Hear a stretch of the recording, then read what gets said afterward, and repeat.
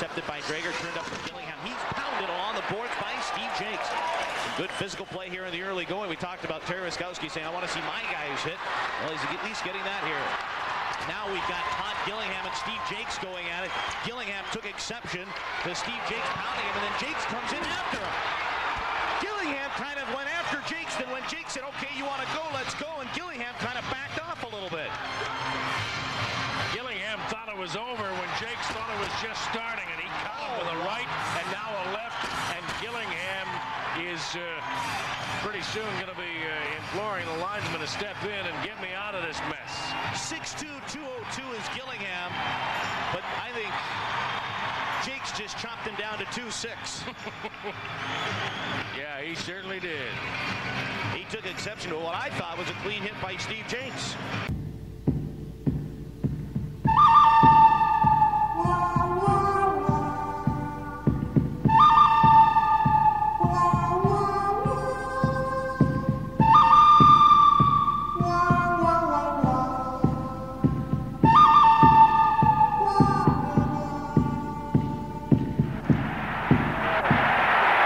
Nystrom's really getting some good right hands in.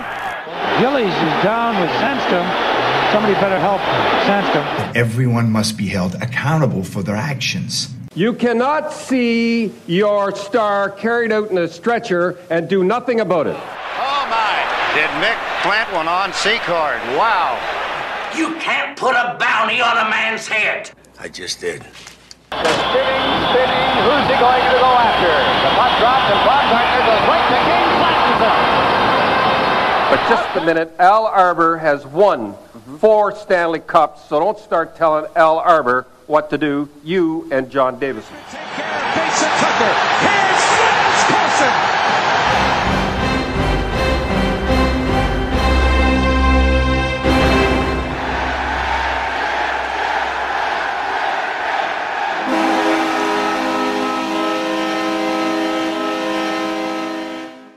This is Coliseum Chronicles, The Penalty Box, your source for Islanders Enforcer talk.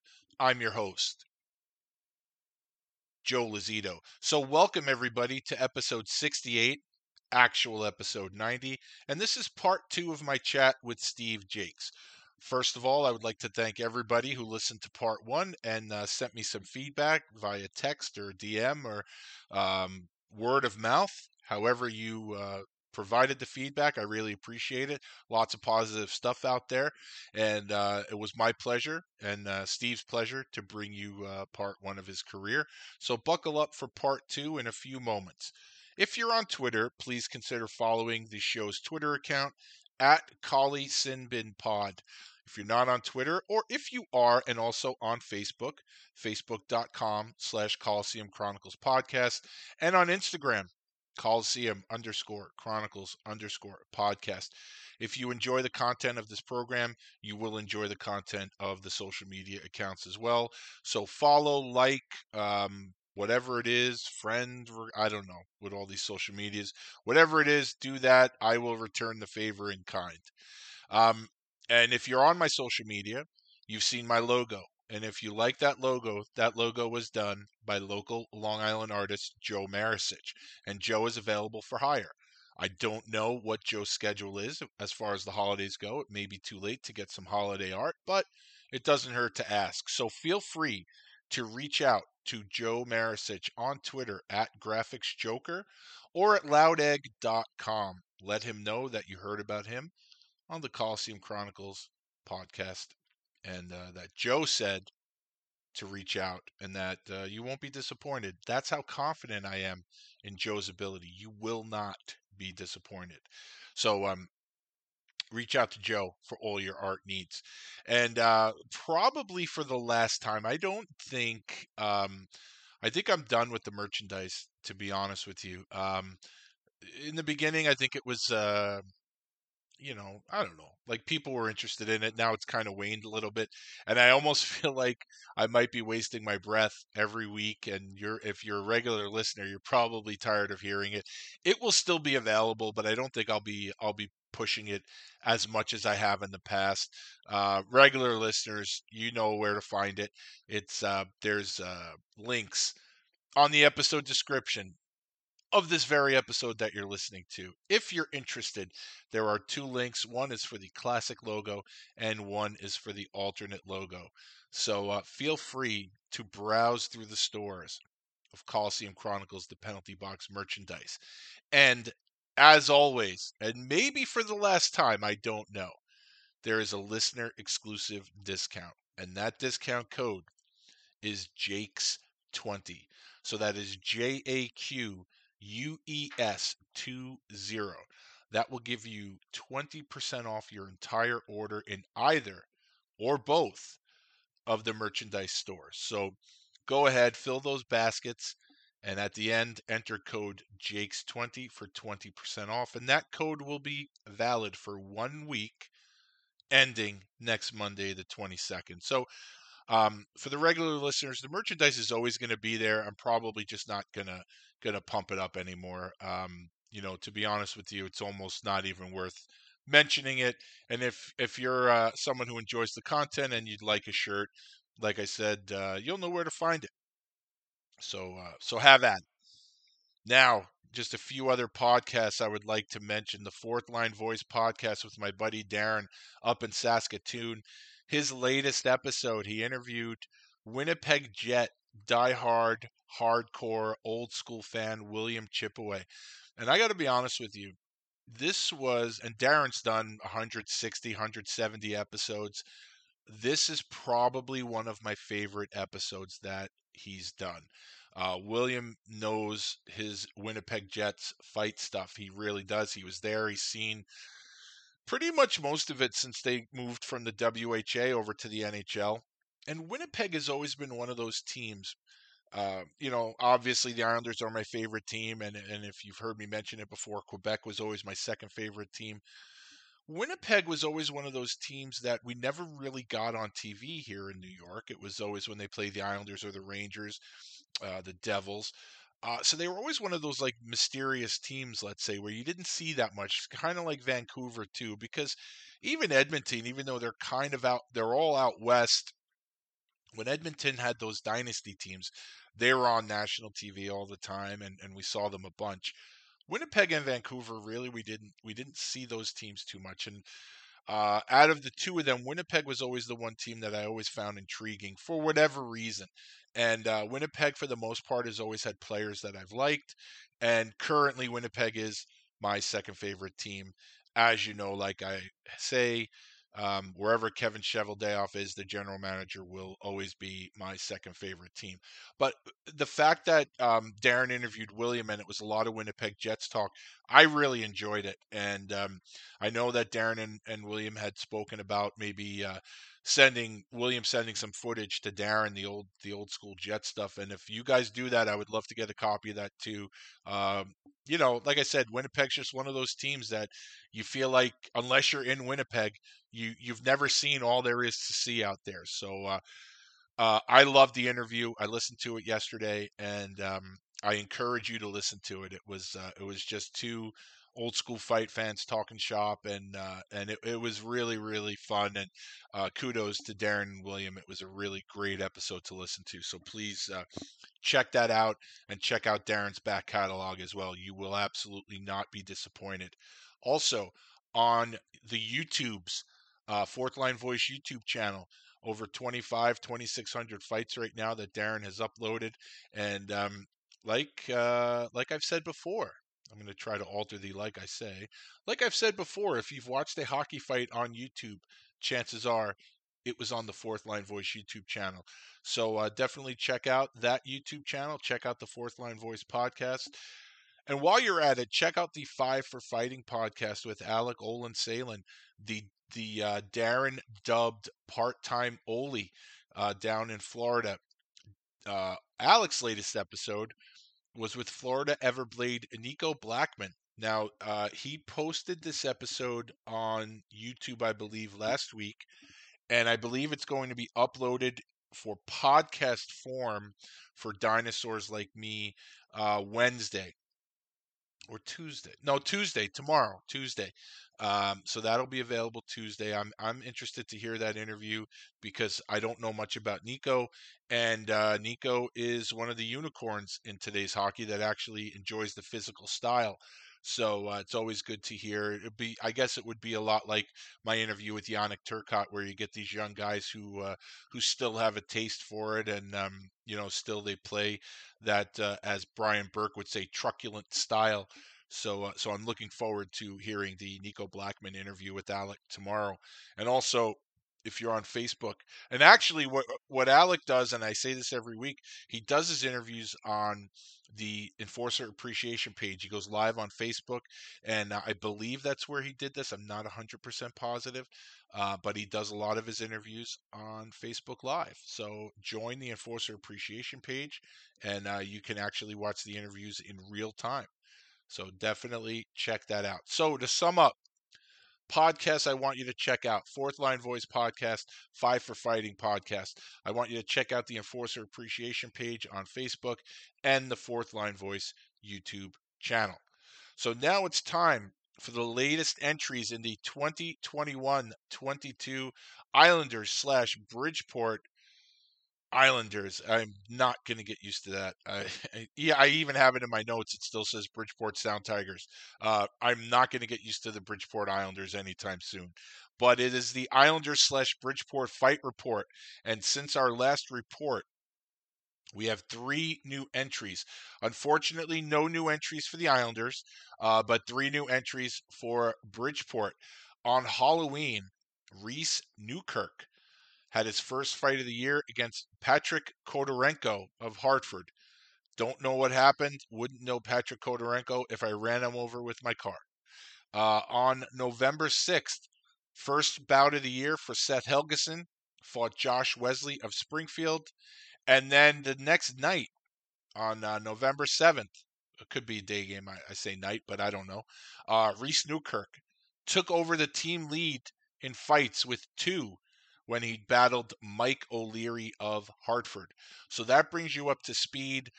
Bridgeport has had 6 fights total this year, including 1 in the preseason, 5 regular season, and the Islanders are holding steady at 2. Those were Matt Martin's 2 fights from October. So, they play Tampa tonight, Florida in a couple of days, and then next week, UBS Open. So, who knows? Maybe you get the adrenaline going, you get the blood flowing, maybe you have a few more scraps coming our way. So that's all I really have for you this week. Nice short intro. Don't have too much because the Islanders are now the newest NFL team. They play once a week, it seems like. So nothing really to report. I know everyone is anxious for next Saturday with the opening of the new arena. I am as well. So nothing really. I'm not going to waste your time. There's really no other reason for me to prolong this intro. So like I said in the beginning, I want to thank everybody who listened to part 1 with Steve Jakes. I know there are some people anxiously awaiting this second part because we're going to really dive into the IHL part of his career, and Steve has some amazing stories about that as well. So I guess that's it, folks. You people out there, again, thanks for the feedback and thanks for listening, and stand by for part 2 with Steve Jakes. How did you end up signing with Boston? Okay, so the first year with Phoenix, we went all the way to the finals against Peoria. And in the final game, I had 2 points, and a guy named Randy Scardo was a defenseman. He was, first of all, I was mad because Backstrom sat me in the 6th game, even though I was getting like a point a game. And for some reason, he sat me in the 6th game, but he put me back in the 7th game. So I was just out of my mind mad. Yeah. And I was going for it, right? I guess it worked, whatever, if he wanted to motivate me. And so Scarda's coming across, and I could just tell, if I see a seam, he's basically making his forward stop at the blue line because he wants to rush it. So I saw this starting to develop, so I just charged at him, and I hit him like a freight train about 20 feet in front of our blue line and just smoked him, right? Just big Scott Stevens type hit. So So we ended up losing that game. We lost in 7 games to Peoria. So I ended up getting signed by Boston, and the coach in Boston is Brian Sutter. Well, Brian Sutter was at that game, and Brian Sutter was the coach of St. Louis. Mm-hmm. So obviously, he saw that and was one of the reasons that I got signed by Boston. And they didn't know about my hip. I don't know what they knew about my hip, but I basically couldn't work out that whole summer, and I went to camp just hoping that I could work out on my upper body, but I couldn't do anything on my lower body, just kind of hoping somehow it would be fixed by then. But I show up at camp, and, this Tim Waters thing is running through my head, and I decided, well, there's really only one thing to do. I don't even know if I can skate enough to get through it. I need to do something. So I fought Darren Banks twice and Jamie Huscroft once in the first scrimmage. And one of the fights with Banksy, I ended up wrecking my ankle too. But that night in the hotel, I get this knock on the door, and I opened the door, and Brian Sutter standing there with Michael Connell, and he said, we have never done this, but we want to say to you that we haven't seen anything like that in this camp in 10 years, and we just wanted to thank you for bringing that kind of energy or whatever to Boston Bruins camp. And man, I just couldn't believe it. It was so awesome for them to say that, and I just felt 10 feet tall and kind of validated what Timmy had said to me, and it was a pretty cool experience. And especially coming from Brian Sutter. I mean, it would mean a lot coming from anyone who the head coach was, but coming from a guy like Brian Sutter who played the way he did, he appreciates that. And for them to make that effort to come and talk to you about that, like you say, it doesn't get any better than that. Exactly, and that's a huge part of the story. He is such an intimidating, impressive figure. I mean, my first NHL game, I saw the Canucks. He was playing for St. Louis, and he was just the man, And so someone like that saying something good to you, which coaches don't usually throw around the compliment too much. Yeah, they throw them around like manhole covers. Exactly. So that was pretty cool. And anyway, when it got sent down because of my probably, I don't know. Anyway, I was sent down. I couldn't play. The doctor in Providence was the guy who figured out what was wrong with my hip. So I was there. So he said, here, try this stretch. And all it was put your legs out. And there was something messed up with my hamstring. So as long as I stretched out my hamstring with particular stretch, it relieved all the pressure on my hip. So that basically saved my career. Wow. That's excellent. So in Providence, of course, we got to do this again. So let's talk about the two guys you fought in camp. What was it like playing with Jamie Huscroft and Darren Banks once you guys got down to Providence? Oh, good. Actually, I was rooming with Banksy before the fights. So okay. he was quite a character. He's I think, what is he? He's a character in Vegas, or he does something where he's around people and shows them a good time, and that's how he was for sure. Yeah, he's a big shot now in Vegas. He's it's like the Golden Knights, the UFC, the Raiders, and Darren Banks. Yeah. Mm-hmm. And then Husky he was a real professional, and all I remember about him was we do skating drills, and he would beat me by half. I mean, his body, you wouldn't tell it that he was in some kind of wonderful shape, but for a tough guy, for a defenseman, he could skate forever. Yeah. And he was a good skater, and that you don't realize it necessarily on the game, but he just embarrassed me in practice. It was demoralizing because I thought, man, I can't make the NHL. I can't even skate with this guy, But he ended up playing the NHL a lot after that year. Yeah. And what about a couple of forwards? One guy who's already been mentioned here, Darren Kimball, you're his teammate, and Bill Heward. So a couple of big boys up front. Yeah, there was another guy, two guys, but just larger than life personalities. That's if there's a room full of people, they're going to be listening to Billy Heward, or Kimby's the same way. Now Kimby, that was the year I think he was on his way to training camp in Boston, and he got in that really bad car accident. Yeah, he got in the car. That's that season. Yep. Mm-hmm. Yeah, and that wrecked his hand. His hand would probably look like a foot before that, but it was. I mean, I don't know if he should have even been playing, but I don't think he was. I don't think he was ever the same after that. So. Right. So from what you said, no details yet, so I'm anxious to hear this. The team got a dose of Mike Milbury early in the season, so explain how that all went down. Yeah, so the second instance of a coach or general manager just attacking people on a personal level. We I think played 2 games. And I think we probably lost both of them. And he calls a meeting in the dressing room. So he's a GM in Boston, and we're an hour away, probably 45 minutes away from him, probably where he lived in Providence. So we're in Providence. He comes into the dressing room and he starts ripping guys about how much money he's paying them. Like, Andrew McKim, you so-and-so, I paid you blank, and you go out there and crap the bed, just nasty stuff about how much he was paying guys, stuff like that. And it wasn't as bad as Bernie Lynch, but it was similar. Mm-hmm. So then he goes to John Blue. Now, John Blue had just won every single fitness contest in training camp. He won the distance run. He won the speed run. He won the chin-ups. He won everything.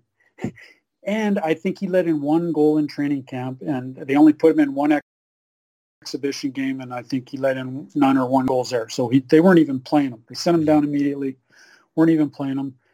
So he says, so obviously Milbury didn't know this, or he wouldn't have gotten to John Blue and said, John Blue, you're so blankety blank. I tried to give you to every single team in the league, and nobody wanted you. Jesus Christ. And so, wow. And then, he finishes with, I'm going to be at every game. You guys are going to be so sick of me. You're, blah, blah, blah. And he slams the door and leaves. And we never saw him the rest of the year. Right. He never came to a single game. So. Right. But when he said that about John Blue, who he just totally lost his credibility, anything that he would have had. And it just gave you a little taste of who Mike Milbury was. Right. Yeah, he's people have heard me about how I feel about him, so I'm not going to – there's no need for me to go in again. But I'll just leave it at I'm not surprised by anything you just said about him. Yeah. That's just the kind of guy he is, I guess. Yeah. So you had a pretty eventful season here. I mean, let's start at the top in a game against Utica. You fought Brent Severin and Serge Roberge in the same game. That's some heavy lifting. What do you remember about that? Yeah, I mean, Serge had quite a reputation, especially since in those rookie games in LA we had played against him and his brother. Mm-hmm. So I knew about him. I don't know how the fight started. It was kind of just on the boards. I turned around and I think he immediately grabbed my right, and I just switched my left, and I just tagged him and knocked him right down on his butt. Mm-hmm. And I wouldn't say I knocked him out, but I think I just surprised him. I don't think he knew, but he went right down. He looked bad, right? Right. And so he crawls back up. He grabs me and crawls back up, and it took him like a minute and a half to get him off of me because he just wouldn't let go. He was so embarrassed. Yeah.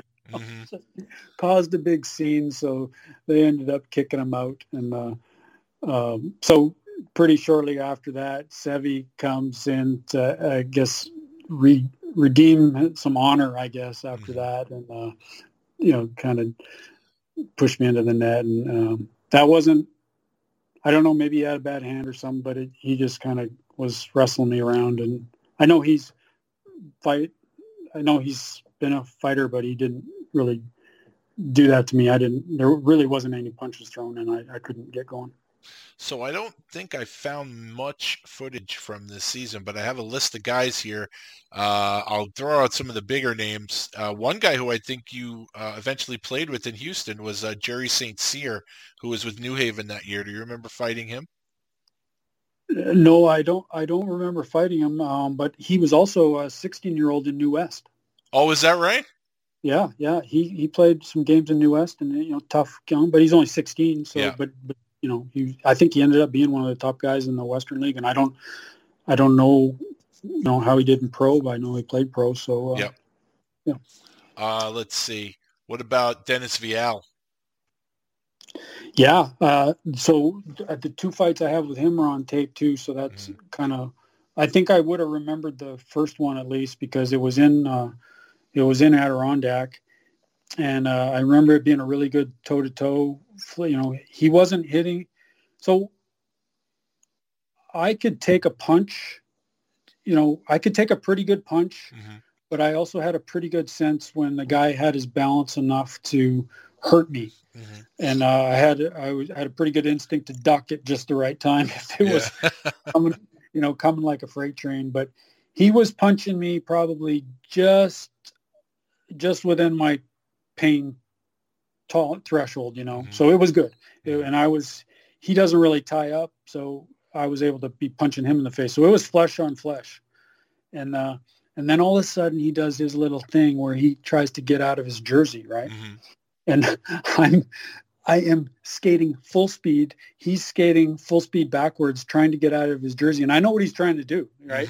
He's trying to get out of his jersey like Probert does and that, because they were in the same organization. And I don't know if he had done that before, but I'm just chasing around the ice, trying to hold on to the back of his neck so he can't get out of his jersey. This is ridiculous.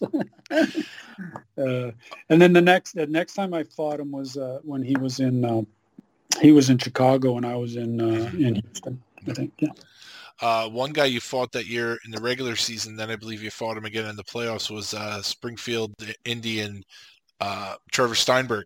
Do you remember fighting Trevor? Yeah, I remember him. They were kind of our rival, right? Springfield and they ended up they were in 4th place, we were in 1st, and they ended up just beating us in the playoffs in the first round. So that was a major disappointment. I think Chiefs scored the winning goal, Scott Daniels. Yeah, he might have, because I'm sure he played a ton down there. Yeah. So Steinberg had a big reputation. I don't remember the fights. I remember vaguely, but I don't remember it being anything that I memorable, I guess. Yeah. Well, here's something I know you remember. Mike Stevens, he might have sucker punched you in a game against Binghamton. Do you remember that? And I think you may have gotten even with him a few years later. Yeah. Bingham had such a good team, man. They had Zubov and Kovalev there, and just a bunch of great, Chahaki, Mike Stevens, a good player, Don Biggs. I'm sure they won the league that year, their Calder Cup. I don't know who could have beat them, but anyway, it was like the end of the game, and this guy just going up the ice comes behind me and just punches me in the back of the head. Really hurt me, really stung, like almost like a concussion, right? And just out of the blue. And I look up and there's this guy, Scott Stevens, or Mike Stevens. But it was the end of the game, so I couldn't do anything. Right. And it was uncalled for. So story will continue a few years later in Houston. Well, you could tell it now. Let's bring everyone up to speed. So a few seasons later, you find yourself playing against them again. So take us through that. Oh yeah, I had I don't forget. If it's something like that, you can't forget, right? Because a part of my role is being an intimidator. You cannot allow people to do things like that without consequences. It's just the law of physics. So, but you got to do it the right way. I'm not going to take a dumb penalty, so I have to wait till the end of a game or another scenario. But so he was in Cleveland. I had my eye on him, and he probably had no idea why I did it, but the game was it was determined, and the whistle blew. He was carrying the puck. He went offside. I just came up. I was kind of in front of him, and I just suckered him right in the face with my glove on. I mean, I wasn't, I didn't want to get suspended, but I just, he had no idea why I did it. He ended up punching me between the linesmen and stinging me pretty good too. So I think overall he got the better of it. You still owe him one. He's strong, man. And I heard about how strong his brother is, but man, yeah, he can hit. So how did you end up signing with Vegas? Okay, so Bob Strum. Bob Strum was the GM of the Regina Pats, and my coach, Jerry McGilvery, from all my minor hockey league days, was a scout for Regina Pats. So my first, and he had saw how much I developed as a 15-year-old, and so he immediately got me into to Regina Pat's rookie camp, and I stayed there for a few days after into main camp. So and I was actually living at the rink because they put all the bunks. So I got to know Bob Strom pretty good. Mm-hmm. Whatever. Knew. So and then he was the GM in Spokane when we had all those battles in Spokane. So anyway, he put together a great team in Vegas, and I finished off real strong in Providence. I led the team in scoring in the playoffs. Mm-hmm. That's another story, but it's not really a fighting story. Well, you go into it. I told you this is your show. You tell whatever stories you want to tell. We're already 2.5 hours into it. Don't worry about it. You go for it. Well, Michael Connell, I wasn't a fan, even though that we had a great first experience with him and Mr. Sutter. I didn't really. Well, first of all, Michael Connell told me one day in Fredericton, he says, "You're playing great, Jakes. You're the next defenseman to get called up." Mm-hmm. And that night, Steve LaRouche hit me and broke my finger. Oh, shit. And, oh, man, and it was pretty bad. And so I came back after 2 weeks and was absolutely worthless. I mean, I wanted to get back so bad because, this is my chance. Mm-hmm. And you can't make the NHL from the bench, but I was stupid because I couldn't cross-check guys in front of the net. I could barely stick handle. Mm-hmm. It was so painful. I didn't know about painkillers for some reason back then. Even later in my career, I took the edge off with some Tylenol. I don't know, for some reason I didn't even know about that. I should have at least taken some Tylenol. Oh, you're probably better off in the long run that you didn't really know about them. Yeah, usually adrenaline takes over, but something like that, I was terrible for about a week. So he got down on me, and I played the best game of my career defensively one night in Adirondack, and he sat me the next game. So it was about 10 games before the playoffs, and he was big on defensemen not doing anything except shooting it off the glass, except for Stephane Richer. He was allowed to do whatever he wanted. Mm-hmm. So I just defied him, and I just started gambling, and it was working out, and he ended up putting me on the power play, and I ended up leading the team in scoring or tying for the lead in the playoffs, and it was real. Yeah.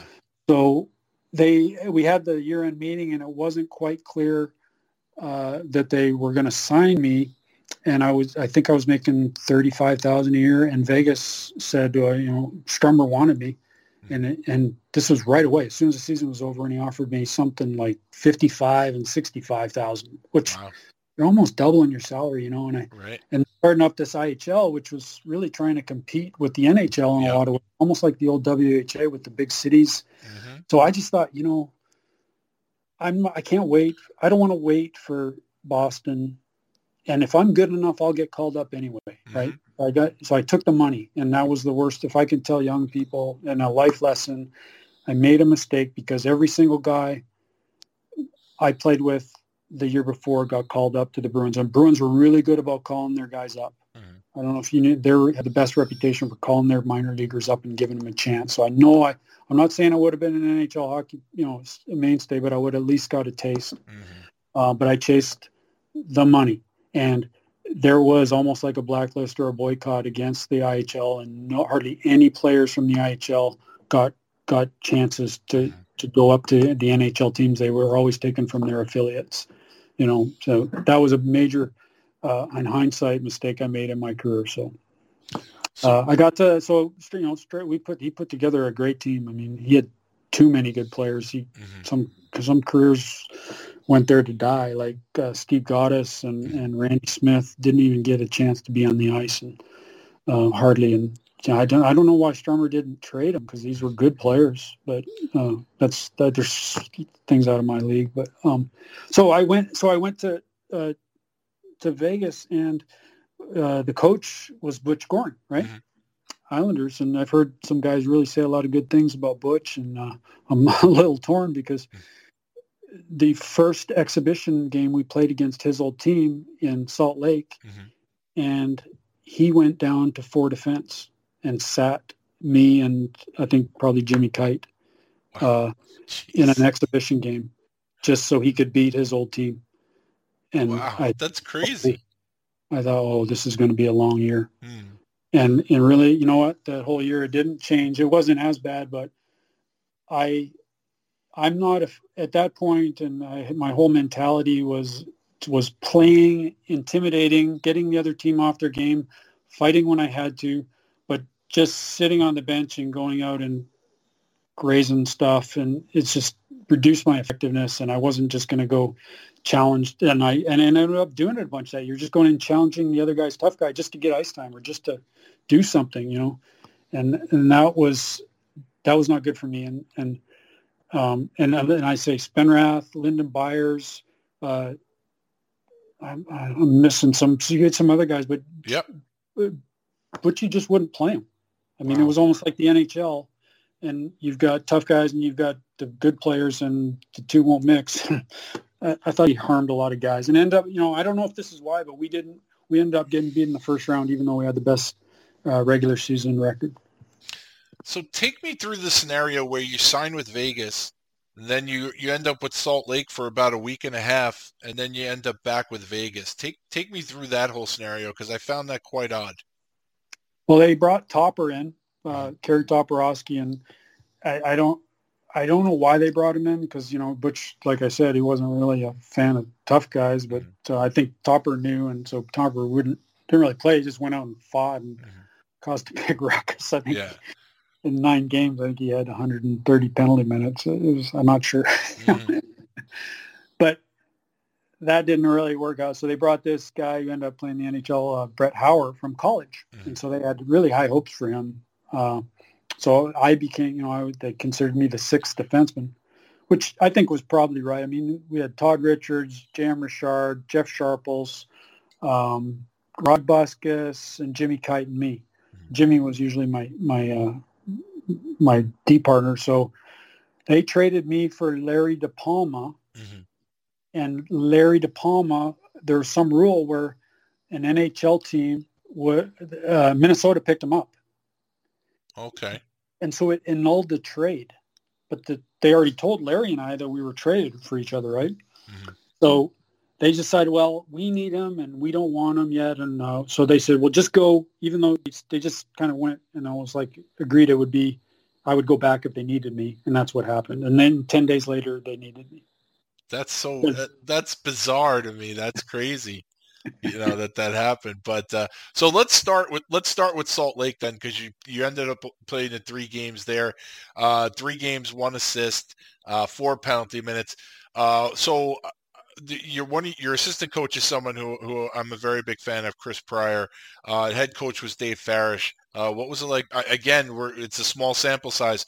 What were your impressions of those guys? So I only saw Chris one day. I think he had some personal thing or something, or maybe he was only there one day and he had to leave town. So I only had one practice with Chris, but you know, he's got quite a presence. Just that one practice. I think he was in better shape than anybody on the team. So. I think he still is. Yeah. Dave, my impression was that he went, so they were in last place, right? We were in first place, and the guys were complaining about all the physical fitness, especially the bike rides and the skates that they had to do. And my impression was that Dave just went too hard on them, you know, and almost broke the team. It was a very bad vibe, you know, just the mood on the team was very depressive, I felt. And yeah, I needed to get in shape, so I didn't mind riding the bike. And by the time I got there, I think it had toned down quite a bit, but that was the story I heard. So I don't know, you know, it's probably a fine line. I always felt like we weren't in condition enough on the teams I played on, and maybe he went too far the other way. I don't know. So there's a few guys I want to ask you about, and the interesting part about this is these guys were your teammates for 10 days or so, and then you ended up fighting Salt Lake City guys a lot that year. So, like, for instance, you were a teammate of Jason Simon for a week and a half, and then I think you fought him at least twice when you went back to Vegas. So what are your impressions of playing with Jason and then fighting him? Well, there's quite a story with Jason and I. So we got in a fight when I was in Vegas and before I got traded there, and he got on top of me, and his finger, essentially I feel like he tried to take my eye out. I don't know what he would say about that, but his finger went right up into the back of the socket of my eye, I felt like, and I'm surprised I still have an eye. Jeez. So, the next chance I got, the next game, I tried to wait. I knew we were going to play him a bunch, so I tried to wait a little bit so he wouldn't suspect, but I lined up, and as soon as the ref dropped the puck, I took a two-handed baseball swing at his ankle, and he saw it coming at the last second. I think I just got his blade. I missed him. Mm-hmm. But he knew I tried to break his leg or break his ankle. Mm-hmm. And, I think we probably fought after that. I don't even remember. But so they trade me to Salt Lake, and they're on the road, and I walk into my room. Guess who's my roommate? Jason Simon. I swear we didn't say a word to each other for 10 days, the whole 10 days I was there. I say that. I think we probably started making grunting noises with like going down to meals after a few days, but it was a few days before we even said a word to each other, and living in the same room on the road. Mark LaForge was also in Salt Lake, and everyone has, anyone who's played with them or played against them, everyone knows what Mark's reputation is as far as being a crazy person on the ice. Were you around him long enough to get any feel for Mark? I played against him a little bit, so I saw some of the things that he was doing. He obviously had that reputation from what he did in junior. I think he was part of that group that was just beaten down and not really into it, whether it was the losing or whether, I don't know what it was, because who knows? I got there later on, but he just didn't seem into it. Two other guys that you were teammates and then you ended up fighting that year, Dave Chizowski and Tony Joseph. What do you remember about those guys and the fights that you had? I don't think I ever fought Tony Joseph. Isn't he that humongous guy? What I read is that you fought him and Jason Simon. Yeah, he's a big dude.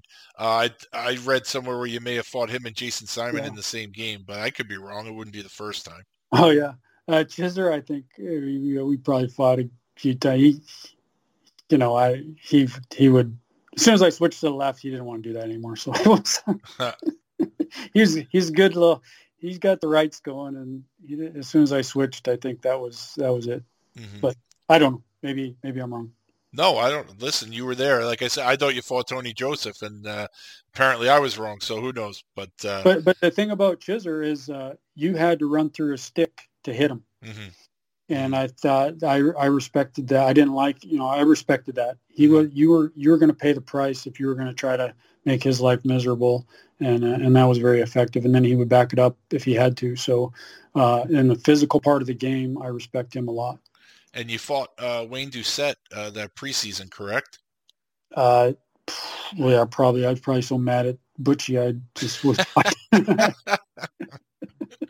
So then you find yourself back in Vegas, and you find yourself, again, you're a teammate with Spenrat, so that had to be nice. But like you said, you're talking about the team that Strum put together. Really, really talented guys, but really, really tough squad. Yourself and your D partner, Jim Kite. You got Spenrat there. You mentioned Lyndon Byers. You mentioned Buskus. You mentioned Topper. Kirk Tomlinson was there. He even had Clip Malarchuk. That had to feel almost like an NHL team. Not, with some of these guys, like a Lyndon Byers played all those years in Boston, Malarchuk in Buffalo, Jim Kite, Buskus, and then some of the skill players there. And it had to almost have, well, I don't know, maybe with Butch there, maybe it didn't, but that had to almost feel like an NHL locker room, no? Yeah, it was. By then I was old enough that I played with so many guys that, most of the guys you play with played in the NHL before or after, especially my first year in Phoenix, that was full of NHL guys. Mm-hmm. It was like a dream come true, golfing with these guys and golfing with my heroes. But yeah, we had a really good team. Strummer, I don't know how he did it. I don't think he blew the budget out, but he was just really good at getting really good players in. And guys were, I think for the most part, guys were somewhat at the top of their games. A lot of times older NHL players come down and they're just done. Yeah. And they really shouldn't. But most of these guys were playing. We ended up being the best team in the league, although the playoffs were a disappointment. And what were your impressions of Bob Bourne, who was the assistant coach? Oh, I got a funny story about Bob Bourne. So Butchie wanted Bob to do a chalk talk, pregame chalk talk, and get him more involved. I think they must have been buddies from back in the day, right? When they played together. Yep, they were on the cup winner, the cup teams.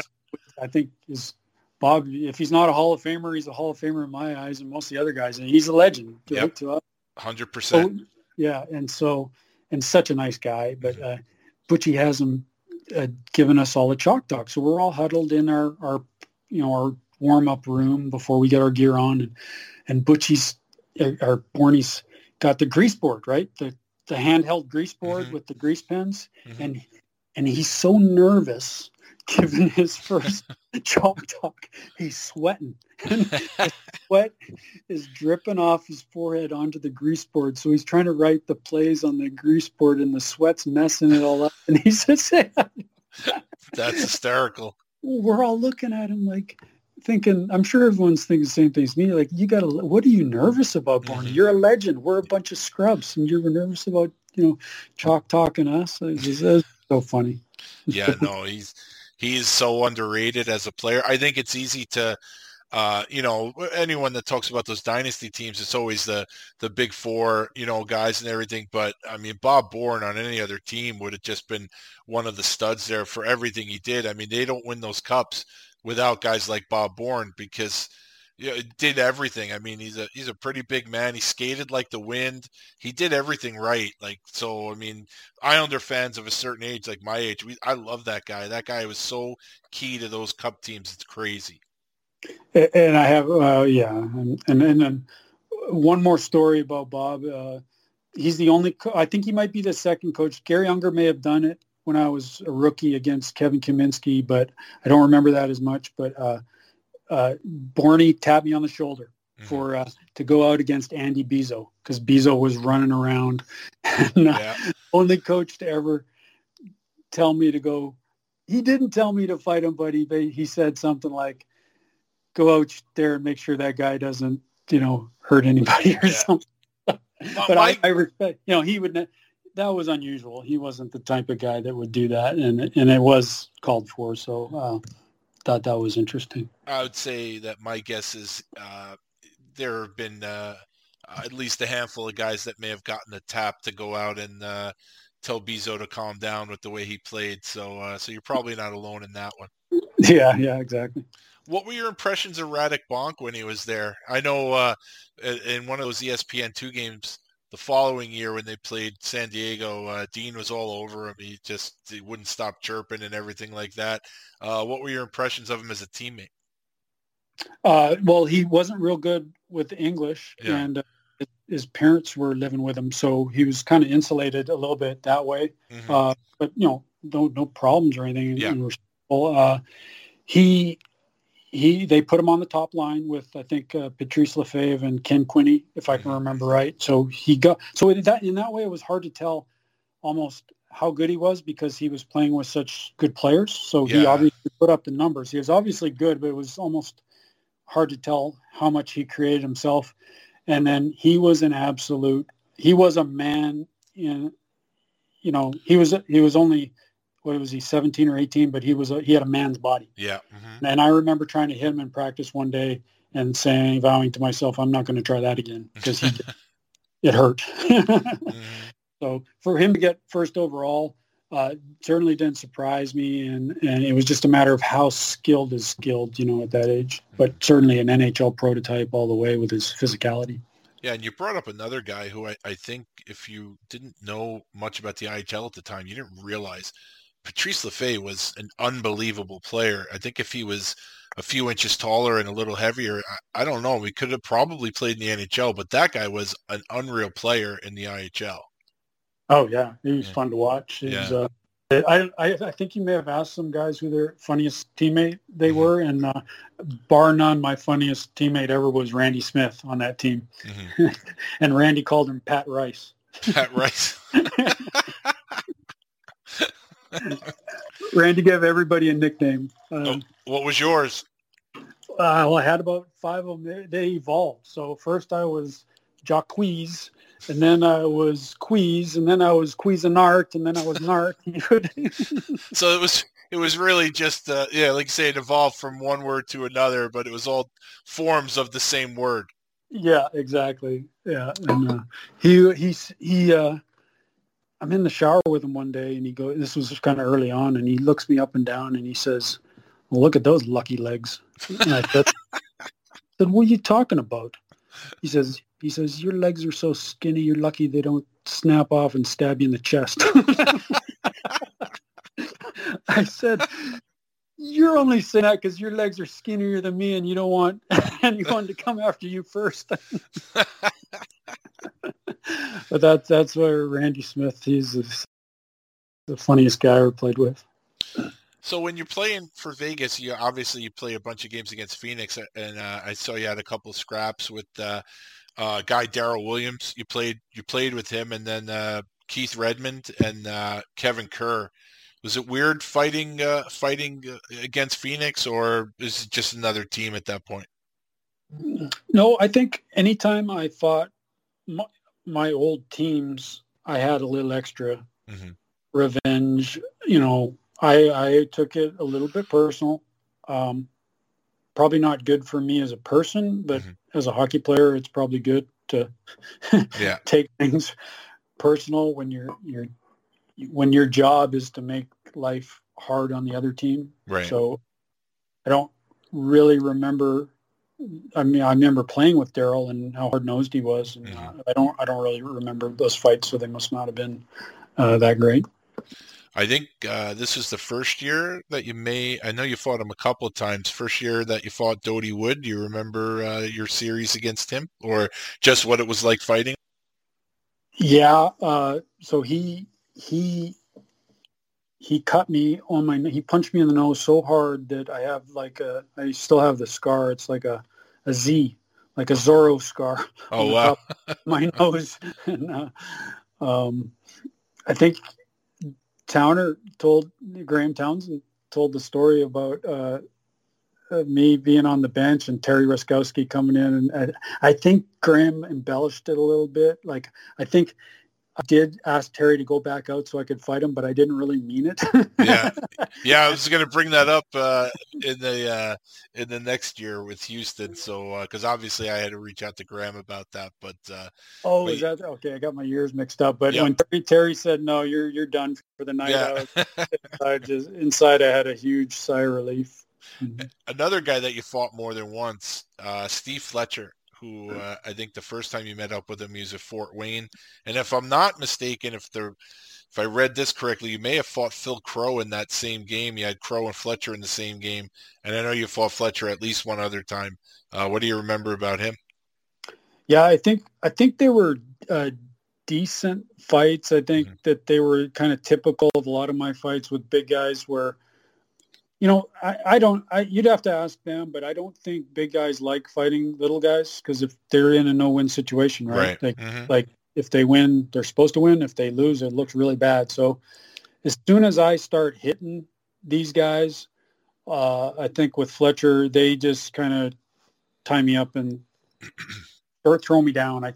That's my impression of how those usually went. And then the one with Phil Crow, I know he told Kevin and I went out for dinner because Kevin was playing with him at the time, and he said that Crow said that I really surprised him because he had no idea who I was. So that didn't make me feel good because he didn't know who I was. Right. But I guess I did okay against him. Yeah, you take the good with the bad, right? Yeah. Right. So how'd you end up with Houston? Well, once again, once again, it was the money. They kept the IHL was paying a lot, and they were going to bump me up to 70 to 75. So, and at the time I should have known to go back to the American League, and I think I could have at that point. But the money was now even better. Right. And I just lied to myself saying, well, if I'm good enough, I'll make it, and that just wasn't reality. I talked to Strummer, and Strummer was really good to me. He didn't have to let me go. He had actually held on to some guys and kind of try to get some compensation, but he liked me enough to let me go. Certainly wasn't going to go back to Vegas because I actually at that point I remember telling Strummer, and I don't know if I was talking to myself or what I was true, but I said, well, I'm just going to try to really beef up and just be a fighter. And I really tried hard. I worked so hard that summer. I got a personal trainer. Actually, Rich, I think came to the island, but Rich was the trainer there, and he trained me. And I was weighing my meat. I was doing everything that he told me to do, and I only gained like 5 pounds. I guess it's got to be hard to put weight on when you're playing as much as you played because you're going to lose weight during the course of practices and games, aren't you? Plus, they're a lot better at it now. We didn't really know by the time I knew, and I felt like anytime I lifted weights, I lost my touch. So during the season, it was just not, you're not going to build. But this was the off season, so I really tried to build, and I really felt like I did everything I could, other than going on steroids or something, and it didn't quite work. So I ended up going to Houston, and Curtis Hunt was there. We had Kevin Grant. We had a pretty solid Gord Krupke, solid, tough defense. Terry didn't once again, I didn't make a very good first impression. Terry Ruskowski didn't like me that much, and so I just started fighting. And he loves fights. I fought my way into ice time, and that was, I guess, how it's supposed to work. That's one thing I like about hockey is I always knew where if you were willing to do that, then they'll find a place for you. And I don't know if that's the case, probably not the case anymore, but back then, if you were willing to do that, most coaches would repay you with ice time, and that's how it went. Yeah, so I got to ask you about playing with Graham Townsend. I'll let you go first, and then I'll tell you what he said about you. Well, I remember playing him, when I was in Providence, and he was in Capital District, and he was a very scary guy. Yeah. I think it was one of those things where I'm so scared, I got to prove to myself that I'm not scared, so I cross-check him in the ribs in front of the net and just hope he doesn't turn around and do something, Yep. And snap me like a twig. So, I don't think we ever fought, but he became my best friend on the team, and he's still my best friend that from hockey. We had a lot in common, and we did hockey ministries together. We always had chapel before every game, and did a lot off the ice with him and Lorianne and my wife Wendy. So I loved get to be his teammate, and he was a tough, hard player. He scored 20 goals a year, even though he wasn't getting a ton of ice time either. I think he said that in his podcast, but he was an intimidator for sure. So he said this, and the cool thing is, I think when I reach out to guys, and like you say, you mentioned how close you were, so it gives everybody an opportunity to kind of pump each other's tires and actually say some nice things that, maybe who knows how much people keep in contact, but knowing Graham, I could just imagine that he really enjoyed relaying the story because how much of a good guy he is and everything. So he said Jake's is pound for pound the toughest dude I've ever met. I couldn't believe the great Kazoo was only $180 when I met him in Houston. He said Jake's got into a fight with someone from Phoenix during preseason. He got a huge and very deep gash, so deep you could see fat tissue right between his eyes for several stitches. A week or so later, he fought Dodie Wood, who reopened the gash. While Steve was on the training table being restitched, all he could talk about was going dopey, his words again. He had a knockdown drag out with our coach, Terry Ruskowski, who was adamant Steve not continue. I think Terry won that argument, but just the fact he wanted to rematch him so soon after that was just mind-blowing to me. So. I'm not sure Graham's got all his timing correct, but that's pretty cool. Nice of him to say, and that was. I'm glad he felt like I was doing my part, because that's a big part of what every player should do is boost morale on the team, right? So it's kind of two parts: is you fight to intimidate the other team, and you fight or hit or do whatever you're doing on the ice to boost your own team's morale. Mm-hmm. And if you show cowardice, there's no bigger morale killer than that. Or if you show selfishness by taking dumb penalties, or just fighting when you feel like fighting because you're mad, that doesn't boost morale, and that makes people want to play for themselves. It makes them want to leave early when it comes playoff time, because we don't get paid much in the playoffs. So if you got bad morale, you're not going to win in the playoffs. So just thanks for sharing that, and thank Graham for saying that. One guy you mentioned already, and I think he's sort of undercover tough. I don't think he really gets a ton of credit, and I think he was a pretty tough guy, and that's Curtis Hunt. What do you remember about playing with him?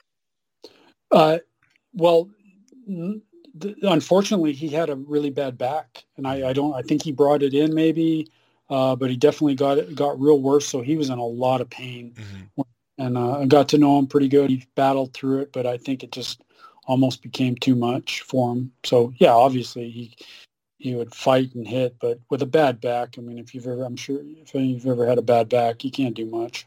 Yeah, you can't even sneeze. It just you want to cry after that. Yeah.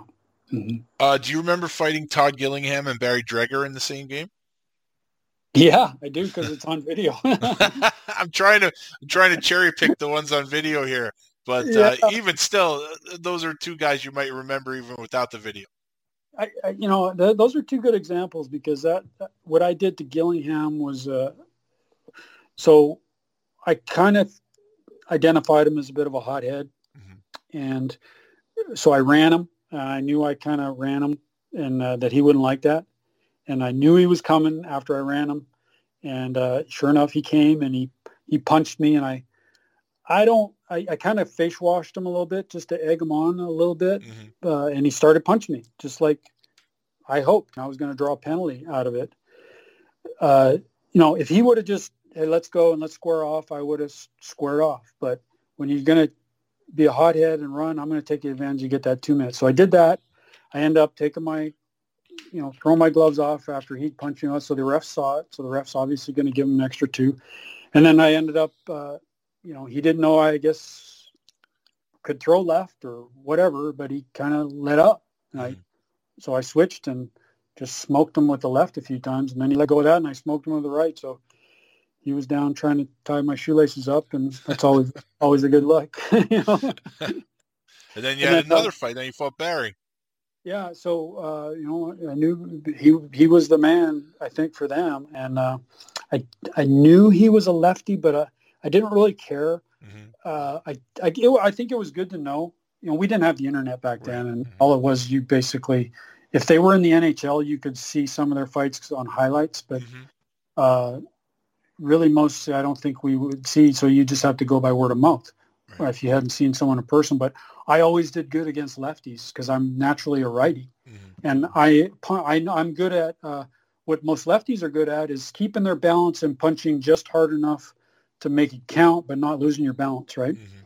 So and it happened with him, and I was able to keep my balance, go right to his left, and then when I felt like he had wound up for a really big one, I ducked just in time and got 2 more good shots in. So it worked out pretty good in the fight against Barry. Now, the next, if we would have fought again, it might not go so good, but it went okay that time. Right.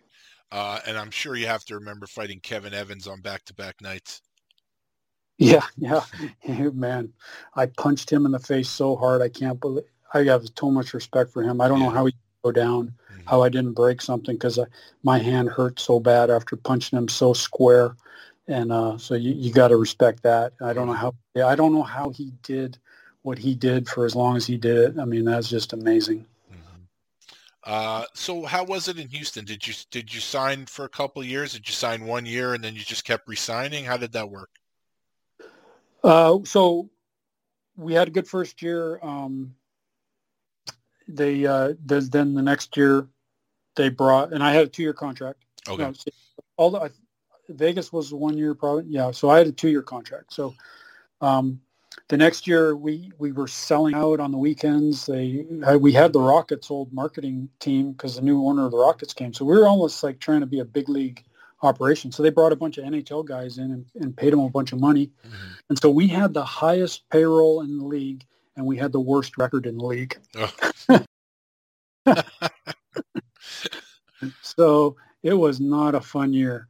And that's when I would just pray every game. I'd pray during the periods that God just give me strength. And I just tried to, Graham and I just tried to focus on playing the best we could play within that kind of toxic environment. And ended up, Graham and I were I think the only two players that got re-signed for the third year with Pete Dineen was a GM. Mm-hmm. So I guess in that sense, it worked out. But that was a rough year, that second year. Well, one guy I want to ask you about, NHL veteran at the time, been through all the wars with Quebec and then Buffalo, Winnipeg. And he's a defenseman. I don't know if you played with him at all. That's Gord Donnelly. What do you remember about Gord? Yeah, I played with him all year, and he was a lefty, blocked a ton of shots, made big hits. He came to play. Yeah. I'm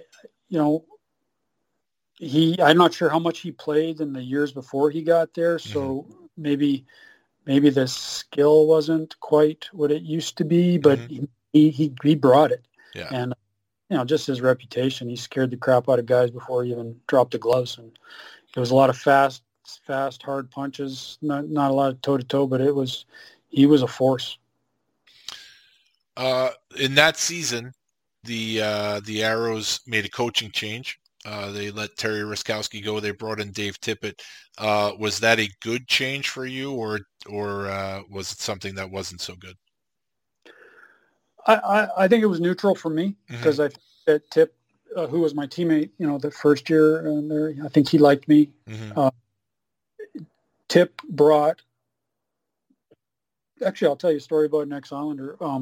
So the first thing Tip did was bring in the left wing lock.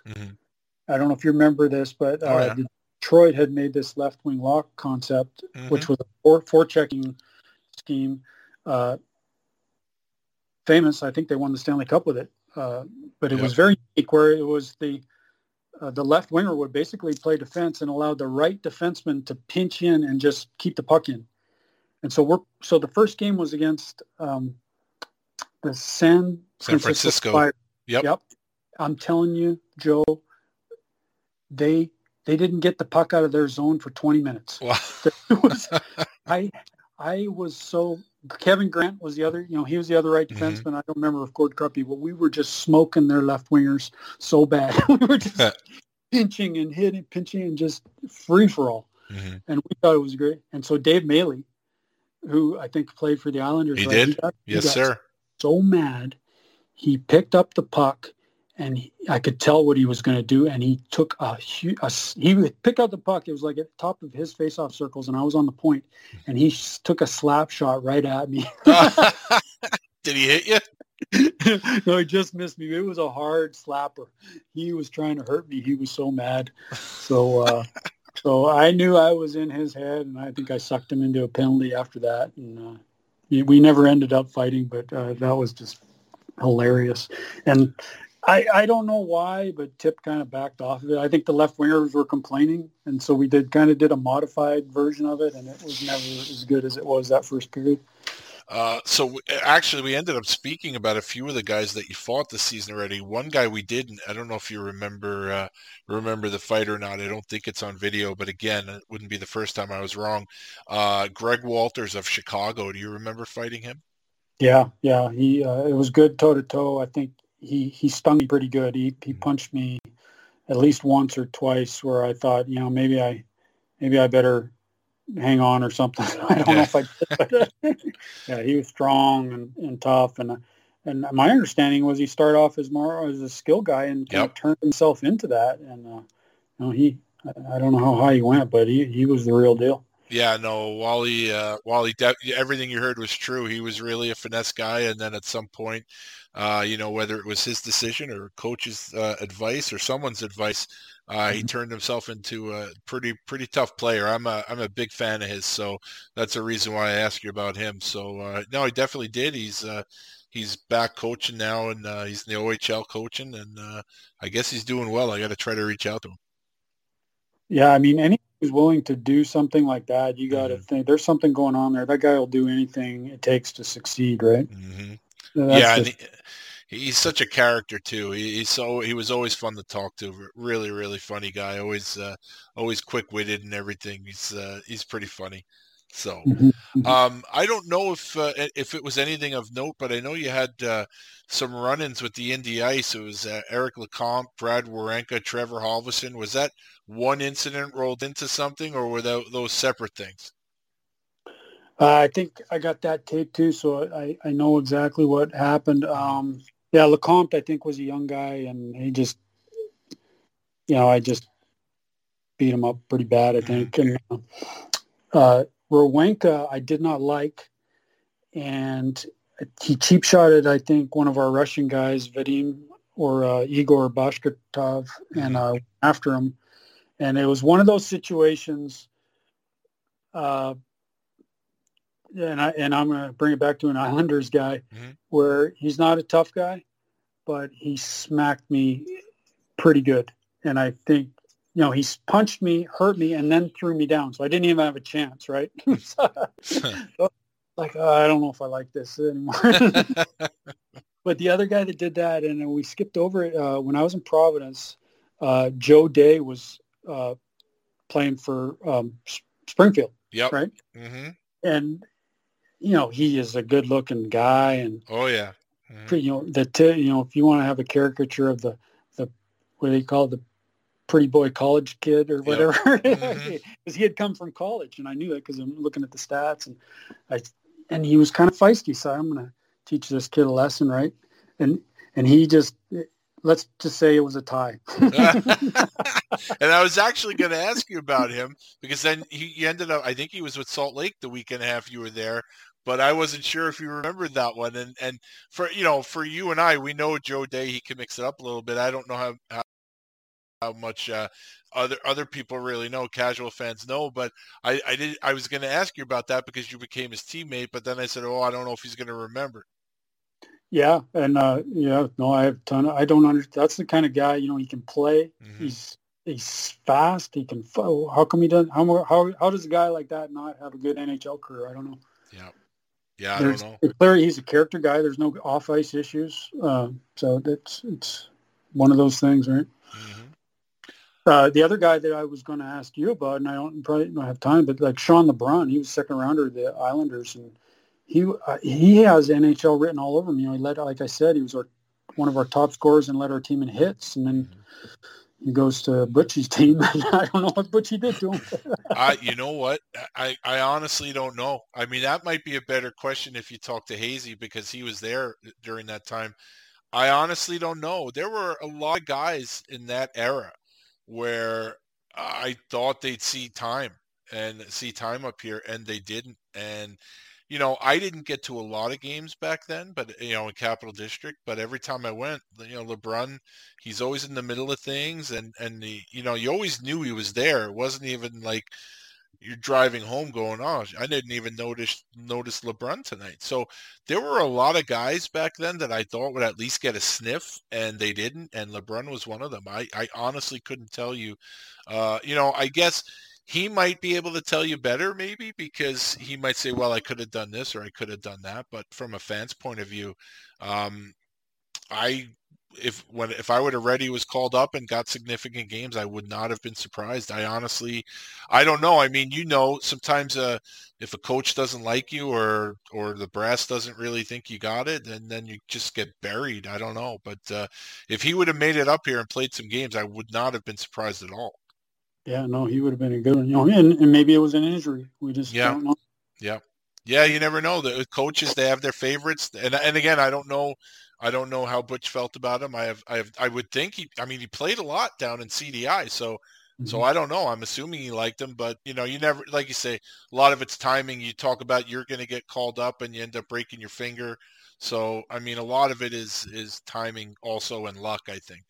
Yeah, exactly. So you returned for your third year in Houston, like you said. I think you and Graham were one of the few guys that they kept over. And one of the guys I want to ask you about that was now a member of the team was Dave Marcette. Yeah, Moose. I got to be good friends with Moose, mm-hmm. and real funny guy. He ended up being a TV personality in Montreal. Didn't surprise me one bit. Yeah, he obviously he would fight all the big guys. How many times did he fight Dino? A few times, and then in one fight he got scolded by him. It looks like, if you watch the video, it looks like Dean is scolding him. Yeah, because he jumped him. Yeah, yep. I didn't like that very much. I remember when it happened, I going, yeah, you don't need to do that. Right. No, I didn't say that to him. Right. Doesn't do anything for me anyway. But yeah, I think he just maybe timing where he I don't know. It didn't quite work out here. What about Alan May? Yeah, I don't think he was the animal that he was when he was playing for the Caps, but he came to play. I don't know. I think he had a bunch of fights. He was doing it. He certainly guy you could put on the ice. Good role model. Squared away off the ice. So got a lot of good memories of how he handled it here. Or I say here because I'm in Houston. So I keep saying here. I assume you like the city. You stayed there. You made it your home. Yeah. Tremaine, I love Texas. I'm sure grateful to be in Texas for the liberty that we have in this clown show world we're living in right now. Yeah, it's probably not a bad place to be right now. You mentioned it to me. I didn't know this, but I don't think the fight materialized, but you almost ended up fighting Mick Vukota. Mick was with the Grizzlies. So what's the story there? Yeah, I think so. I told you that. I don't even know if Mick Vukota knows who I am, but when I got, when I made the New Westminster Bruins, Darwin, I'm sure it was Darwin, was telling me about all the fights, and then he was telling me about this Mick Vukota guy. And I think I had gone to maybe a game. He was like kind of a legend in the Western League. Mm-hmm. But Darwin was telling me how Vukota would grab guys by the pants and slam their head into the ice. Mm-hmm. And how he had hurt a lot of guys. And I don't remember if he had hurt Darwin, but I remember it was getting kind of personal and it was dangerous. And I remember thinking, man, if that guy ever tried that to me, I would, I'm not going to let that happen to me, So I remember that part of it, right? So Vukota had already gone on to pro, and then he made a name for himself. And then Greg Spenrath came back from summer one year, and I guess Mick had grabbed him in a bar and punched him in the face. I don't know if Mick was bouncing. I don't remember the whole story. I just remember thinking, you punched my best friend in the face, you're going to pay. Spencer didn't seem as upset as I was about it. I guess he maybe figured he deserved it after having too many cocktails or whatever. So anyway, here it is. I'm playing against this guy that I've been hearing about since I was a kid, and I'm thinking, I've got a plan. If I've got a plan, first of all, he's their tough guy, and I'm supposed to be one of our guys, and I am not going to let this guy do this to me. So my plan was to take a huge swing at him. And that's something I did with a lot of big guys. Mm-hmm. I would just take a huge swing, and most time you don't hit them, but just the feeling of that air rushing past your face, that, it's trying to hurt me. It's an intimidation tactic. Just the fact that you're swinging that hard at a guy. So I was going to do that. And then I was just immediately going to grab his pants and slam him and try to smash his head. So I had this whole plan in my head, right? Mm-hmm. And, I'm kind of working myself up, just like I told you the story about Jim McKenzie and how shaky, when you got to fight, you're shaking. So I was ready. Right. I'm going to do this before something else happens and I don't get a chance. So, I cross-check him in front of the net and I try to get it going. And he just swears at me and skates away. And I'm like, okay, well, I don't know if I should keep trying this. I remember I could go up to him, and I think it was by their boards, and he just put his stick right in my face, and I says, I'm going to spear your effing eyes out. So I thought, okay, to me, that's a win, right? I'm my teammates saw that I stood up to their guy, He doesn't want to fight, so that's good. So I'm probably not going to have to deal with this. And I won. That was the end of that. I don't even know if he even knows who I am or whatever, but I knew who he was. Well, there you go, and you're trying to avenge for the Viking there. So yeah, exactly. Well, those two guys in a bar would be interesting. I'll be honest with you. So, so you find your way out of Houston. You came back that year, and you end up getting traded to Kansas City. How did that come about? So we were basically going with 5 defense most of the year in Houston, and we had a pretty good team. We were very good defensively, and I was part of one of the 5, and we just weren't scoring. So I wasn't fighting, and Sasha Lakovic caused some ruckus. I think he was with Vegas right at the end of a game in Houston, and it wasn't something where I had to take vengeance, but he was kind of like playing the role, if you will, or making us, I don't know, like challenging us, right? And I remember looking over at our bench, because I'm there on the ice, so I'm in front of him, and I don't know if I'm holding him or I'm going to, and I look over and I remember Al Conroy, who's our captain, says, no, Jakes, no. And it was almost like some other guy said no. So I didn't fight him. And then the game's over, and I'm in the training room, and Pete Dineen, our GM, comes up and says, why didn't you fight him? Like, he's mad at me for not fighting Sasha Lakovic. Right. And I thought, that's not good. I don't know if I tried to say, well, Al told me not to or something, right. But I don't think Tip wanted me to either, because that it wasn't going to help us, but Pete saw it differently. So I kind of chalked up. So I don't know if I ended up trying to make up for that. But then I had a conflict a week or two later with we had some bad dynamics with forwards shouting at the defenseman. And I don't want to get into it. I don't know how to get into it without kind of saying something bad about someone. It was a power play, and I was the one that got shipped out. Okay. And then the lesson or the funny thing was, I was thinking to myself, I'm one of 5 defensemen, and we're doing good, and the coach loves me, and I think it's time for them to. I think it's time for Pete to give me a new 3-year deal, probably in $100,000, $110 a year, or something like that. So I'm thinking to myself that around that time, and then so my wife says, Pete called. He wants you to call him back, because we didn't have cell phones. And I'm thinking to myself, oh yeah, Pete finally saw the light, right? Pete's going to offer me a deal. Steve, you're traded. Different kind of deal. Yeah, there you go. So I think the lesson there is I was a little too big for my britches. Well, I mean, listen, you had done it for a few years there, and there's nothing wrong with dreaming big like that, but sometimes people have different perspectives. So when you did get traded though, and you are still the IHL anyway version of the Houston Aeros, the all-time leader in penalty minutes for the team. I don't know if you're aware of that. You got 634 in 195 games.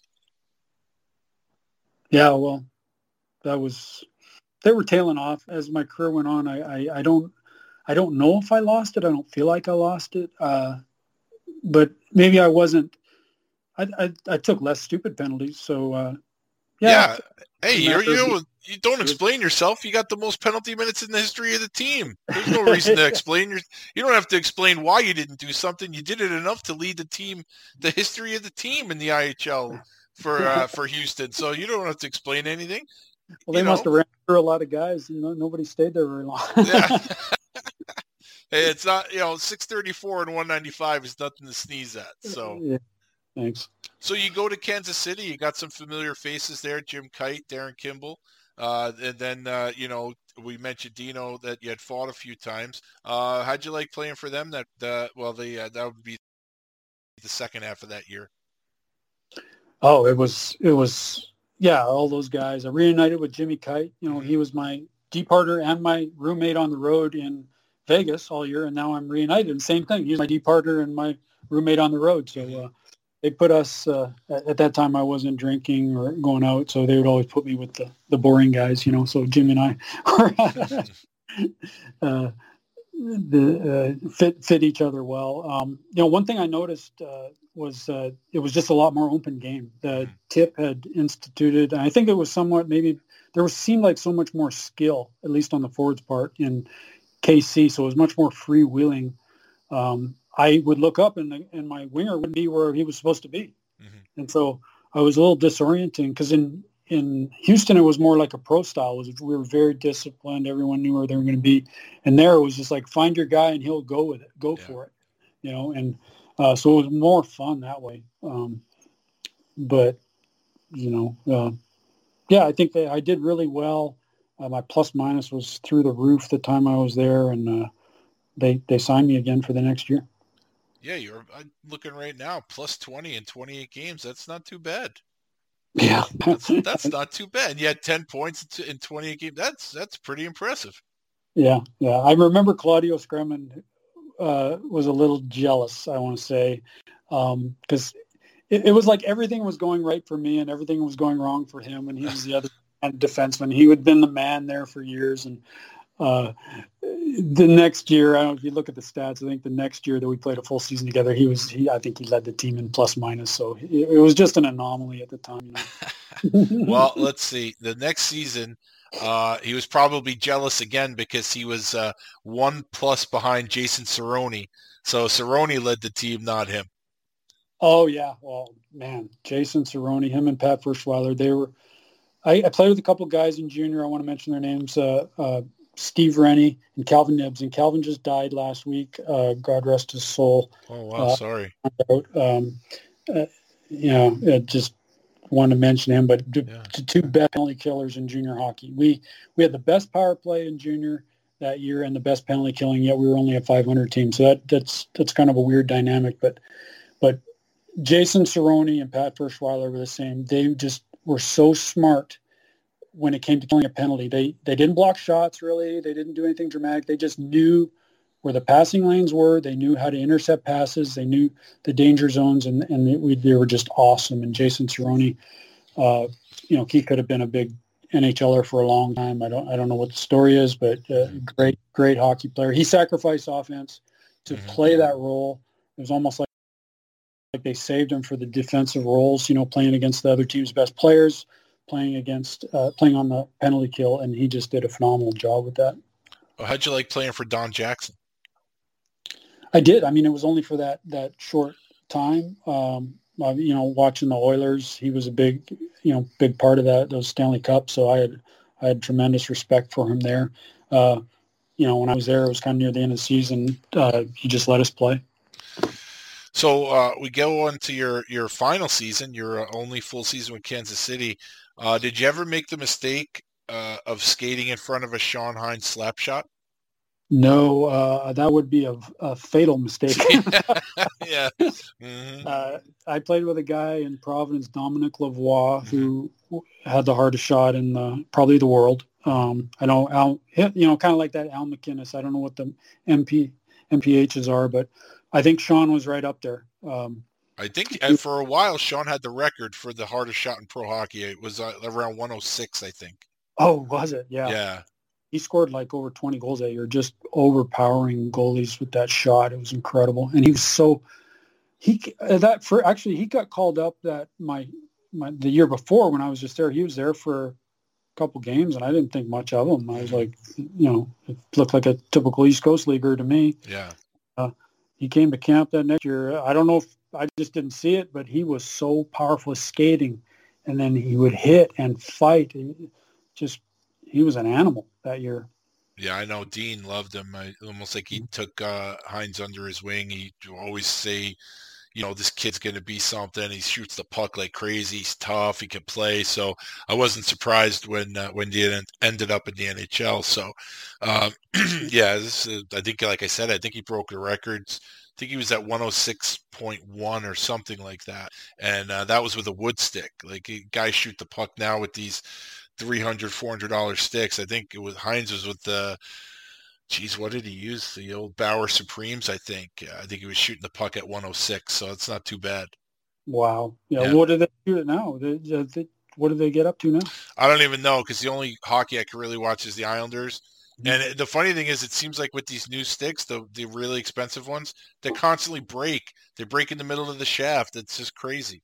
Oh, yeah. You know. Well, he got a nice contract. He got a very good signing bonus, and I think a 3-year deal from Doug Wilson of the GM of the San Jose Sharks. So it paid off for him. Yeah, and you also ended up playing with a guy that you battled at least once, maybe twice, but in junior, definitely with Seattle. You're finally on the same team with Brent Bilodeau. Yeah, and I hope I don't sound like a broken record, but that's an NHL hockey player. Yep. I mean, he was the most, talk about penalty killing with Cerrone, Furschweiler, and him. I don't know how anybody ever scored against us. Yep. He used that big stick. He was tough. I don't know about fighting. I mean, he'd fight, but he would just crush guys and very effective, could skate. I don't understand. They were kind of down on him there, and I didn't get it. I thought he was great. Mm-hmm. And he and I were kind of competing for ice time a little bit, but I thought he got a raw deal a little bit. Well, I think a lot of guys, you wonder what happened, and it seemed like Montreal had a few of those guys back then in that era where they would draft guys high and, never worked out, and you always wondered why, but, like we say, it could be any number of things, coaches or GMs or timing or injuries, but, I mean, he had a nice pro career, but I agree with you. He definitely could have been a regular in the NHL. Mm-hmm. Yeah. How did you like playing for Paul McLean? He took over for Don Jackson. Yeah, he left me alone. I think I ended up on a sour note. There was an incident in Houston with a kid named Sloan that I. Yep, Blake Sloan. Mm-hmm. Blake Sloan. I punched him out, and I got suspended for it, and I felt like I did the right thing because I was protecting. It was at the end of a game. Sloan ran Dale Craigwell, one of our skill guys. The game was out of hand. Mm-hmm. It was the last minute. He ran Craigwell kind of from behind, actually, right in front of me. Mm-hmm. And so I challenged him to do a fight. He wouldn't fight. And then as soon as the linesman got in, he turned around and started yapping at me. So, he came from college, so I guess he didn't realize what could happen to him. But I wiggled my arm out and just, plowed him in the face, and he cut him with blood everywhere. He went down like a sack of potatoes and caused a big scene. Anyway, I got suspended.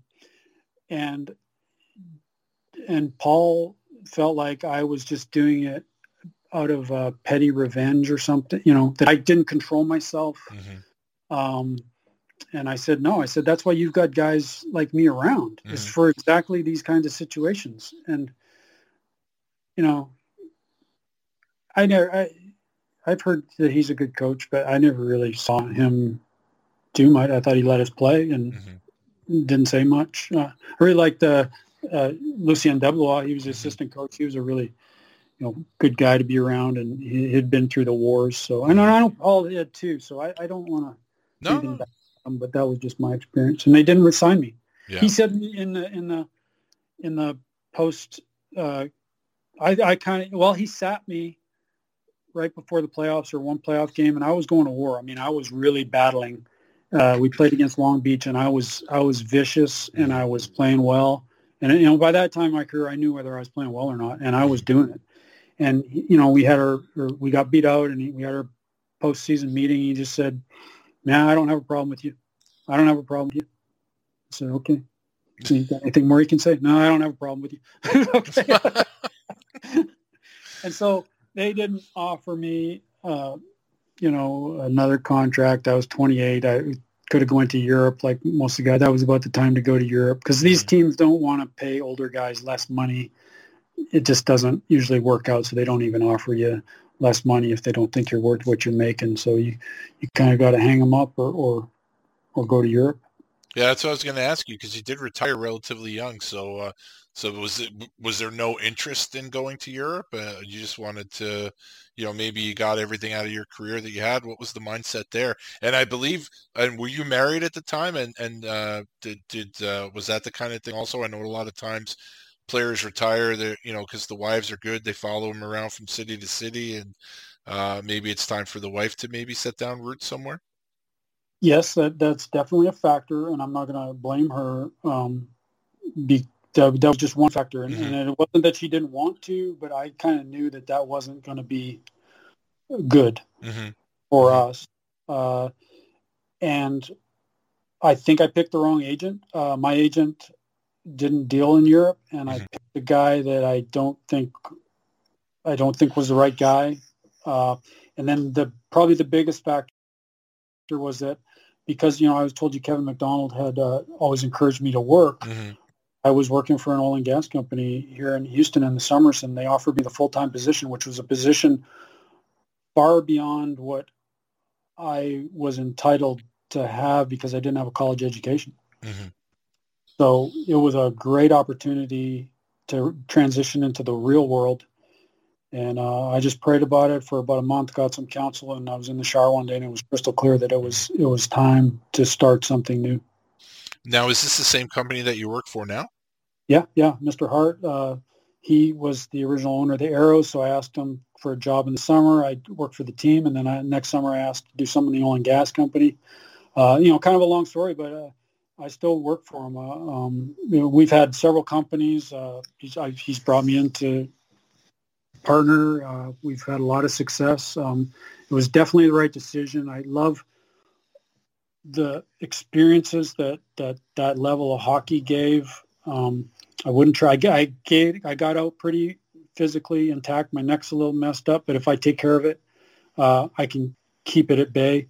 But the lessons I learned about discipline and how to be a team, how to win, how to lose, saw a lot of North America, met a lot of great people, learned a lot.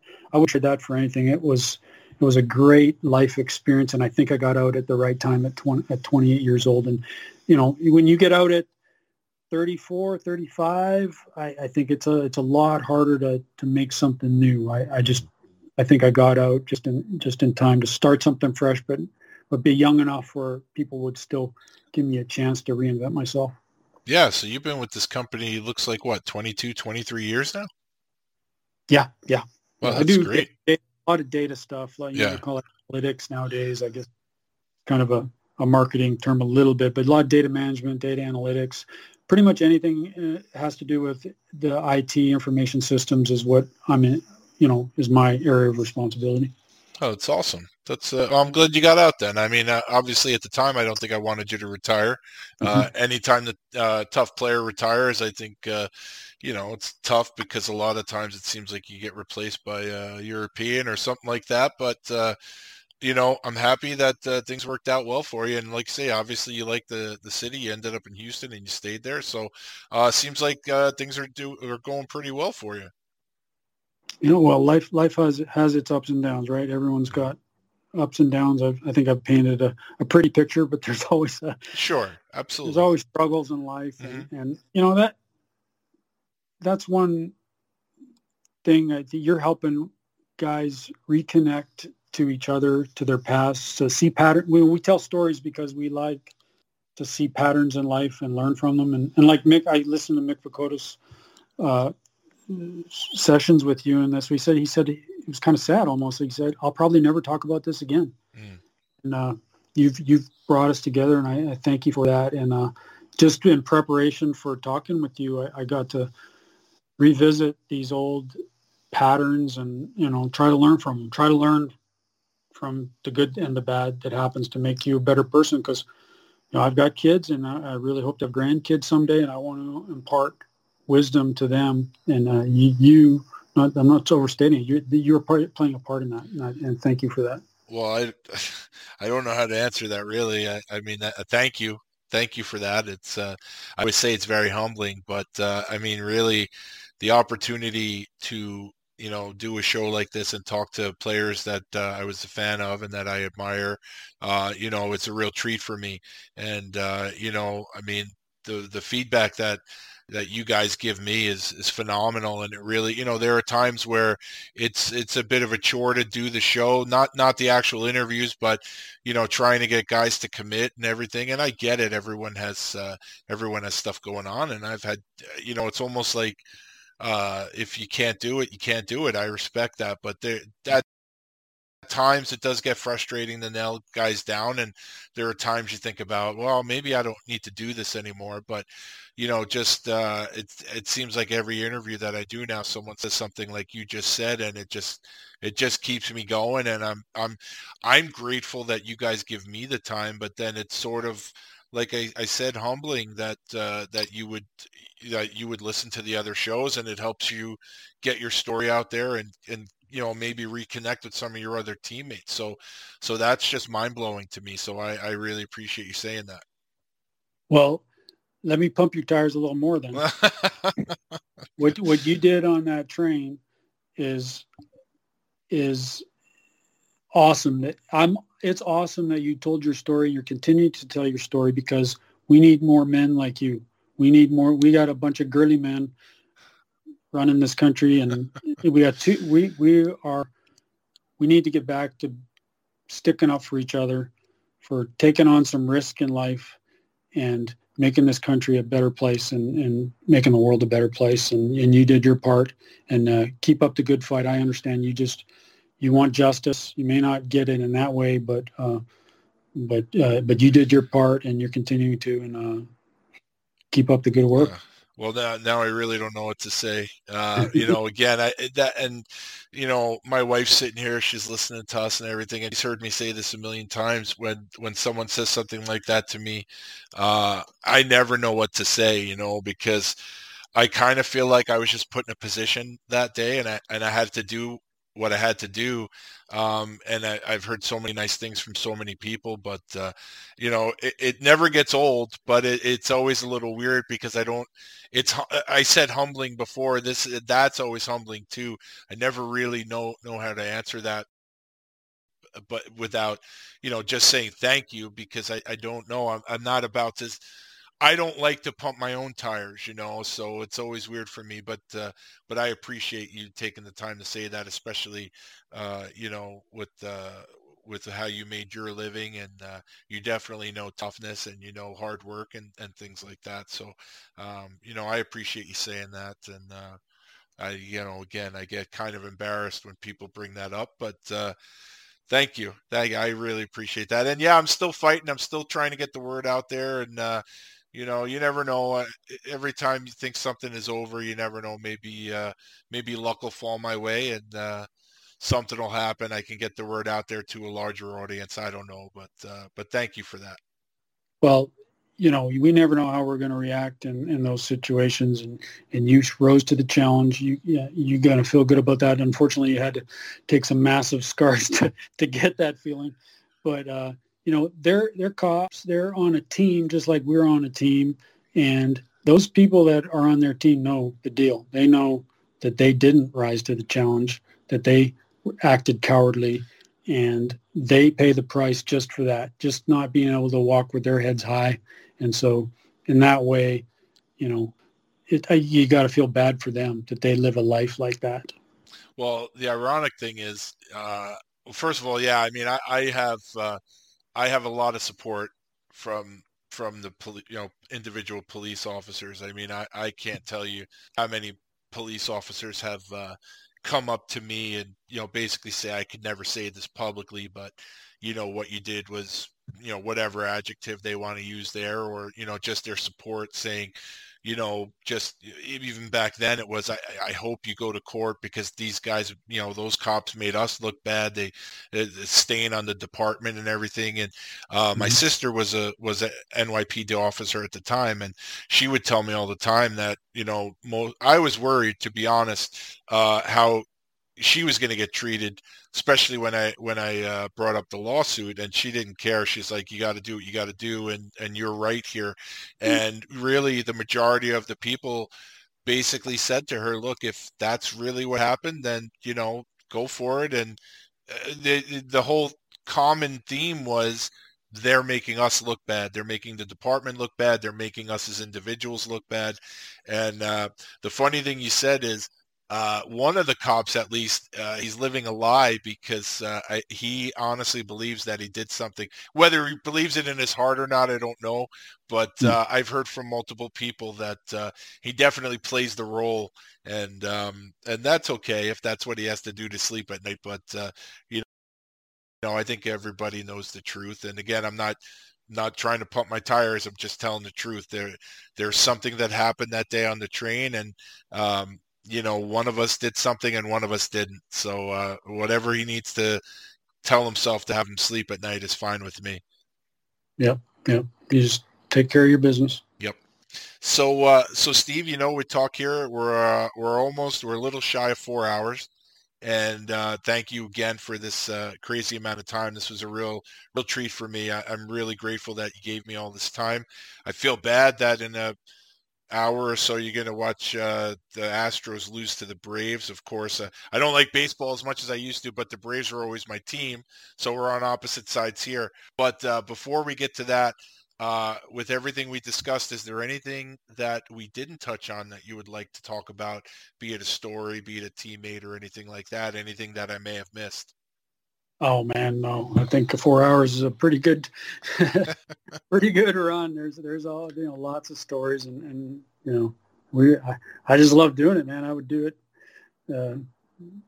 anywhere, anytime. I really would love to reconnect with. I'm not very good at reconnecting with my old teammates, but it's just this is a way to do that and say hi to all my old teammates for me if you get a chance. And the thing about I'm actually have a soft spot in my heart for the Braves because of what they did to them in the All-Star game. I think that it's sweet revenge that they're in the World Series. Now I can't go as far as to say that I want them to beat the Astros, but. That's okay. But that is an excellent point about how they screwed the city by taking the All-Star game away from them. So that is an excellent point. So, but yeah, we could be on different teams, on different sides on this one because we're pretty much on the same side for everything. Exactly. All right, Joe. Thanks a lot. But wait, there's more, folks. Don't go anywhere. So. Me and Steve, we were talking afterwards, and Steve thought of a few other stories that he thought would be interesting, and I agreed. I liked them. So instead of me going back and splicing these into different parts of the interview and piecing it out that way, we're just going to do like random quick shots here. We're going to talk about the story. So they'll be out of order from the main part of the interview, but I think these stories are fantastic. So I just wanted to get it in there, and we'll talk about that. So, Steve, the first one that we discussed is I want you to tell the folks about an incident that you had with Gary Moskaluk. Oh, yeah, that was in New West my first year. We were, I think we were on like a 2-game losing streak or something like that. Things weren't going well, and we were losing to Victoria, and I think it was the second period. And I don't know, how I heard stories about how you could run the goalie and get the team stirred up and all that. And I wasn't playing well. The team wasn't playing well. And I thought, yeah, that sounds like a good idea, And so I go, I think it was Peter Fry. I don't know. But anyways, second period, we're down by a goal or two, and I run the goalie. And a guy named Gary Moskaluk, I call him a big lumberjack. He was just massive and super strong. He was a 20-year-old at the time, and he's a defenseman, and he played for the Bruins a couple of years before that. So he comes from that mentality, and he jumped. Somehow he got on my back. He knocks me down. He gets on my back, and he punches me in the back of the head, and I'm face first laying on the ice with him kneeling on my back, and he just smokes me in the back of the head and knocks my helmet off. Oh, jeez. And I can't move. And I go, oh, my God, I'm dead. And all I could see was my helmet laying on the ice in front of me. And I reached up and grabbed my helmet and pushed it back onto my head just in time for the second shot to come down and smoke me in the head. I'm telling you, if I hadn't pushed my helmet back on my head, I don't think we'd be talking today. But somehow I wiggled out of that and survived. And So he ends up with a 2, a 5 in a game, and all I got was 2 minutes for running the goalie. We score on the power play. I think I scored one of the goals too. We end up winning the game, and so you can imagine what Coach Van Horlick thought of me after that. He just, I could do no wrong after that. I was like, I was early on in the season, and that was it could have went very, very badly for me, but it ended up being very good. One thing that I neglected to ask you when you brought up Coach Van Horlick earlier is he? I am familiar with Quentin Van Horlick and Matt Van Horlick. Is he their father? Is there a relation there that you know of? Yes, yeah, okay. He's their father. They were little guys coming to the rink, and cute kids. But they definitely grew up in his mold. He played in the old Western Professional League, and I think he may have played a little bit in the WHA. But he was a tough defenseman, and they grew up the same way playing. Mm-hmm. I think they both played pro hockey. Yeah. One of the things that you told me about Van Horlick was he kind of liked you to play your cards close to the vest in terms of trash talking. Can you elaborate on that? Yeah, I think he saw me talking to somebody, and I don't know. I thought maybe trash talking was something you should do if you want to be a tough guy, and I wasn't very good at it. And he saw me talking to this guy, and he said, don't ever talk to the opposition. Never know what you're thinking. It's more intimidating if they don't know what you're thinking. And so that was like, wow, that's a huge relief because I'm terrible at it anyway. So after that, I never let anyone, know what I was thinking. Never talked.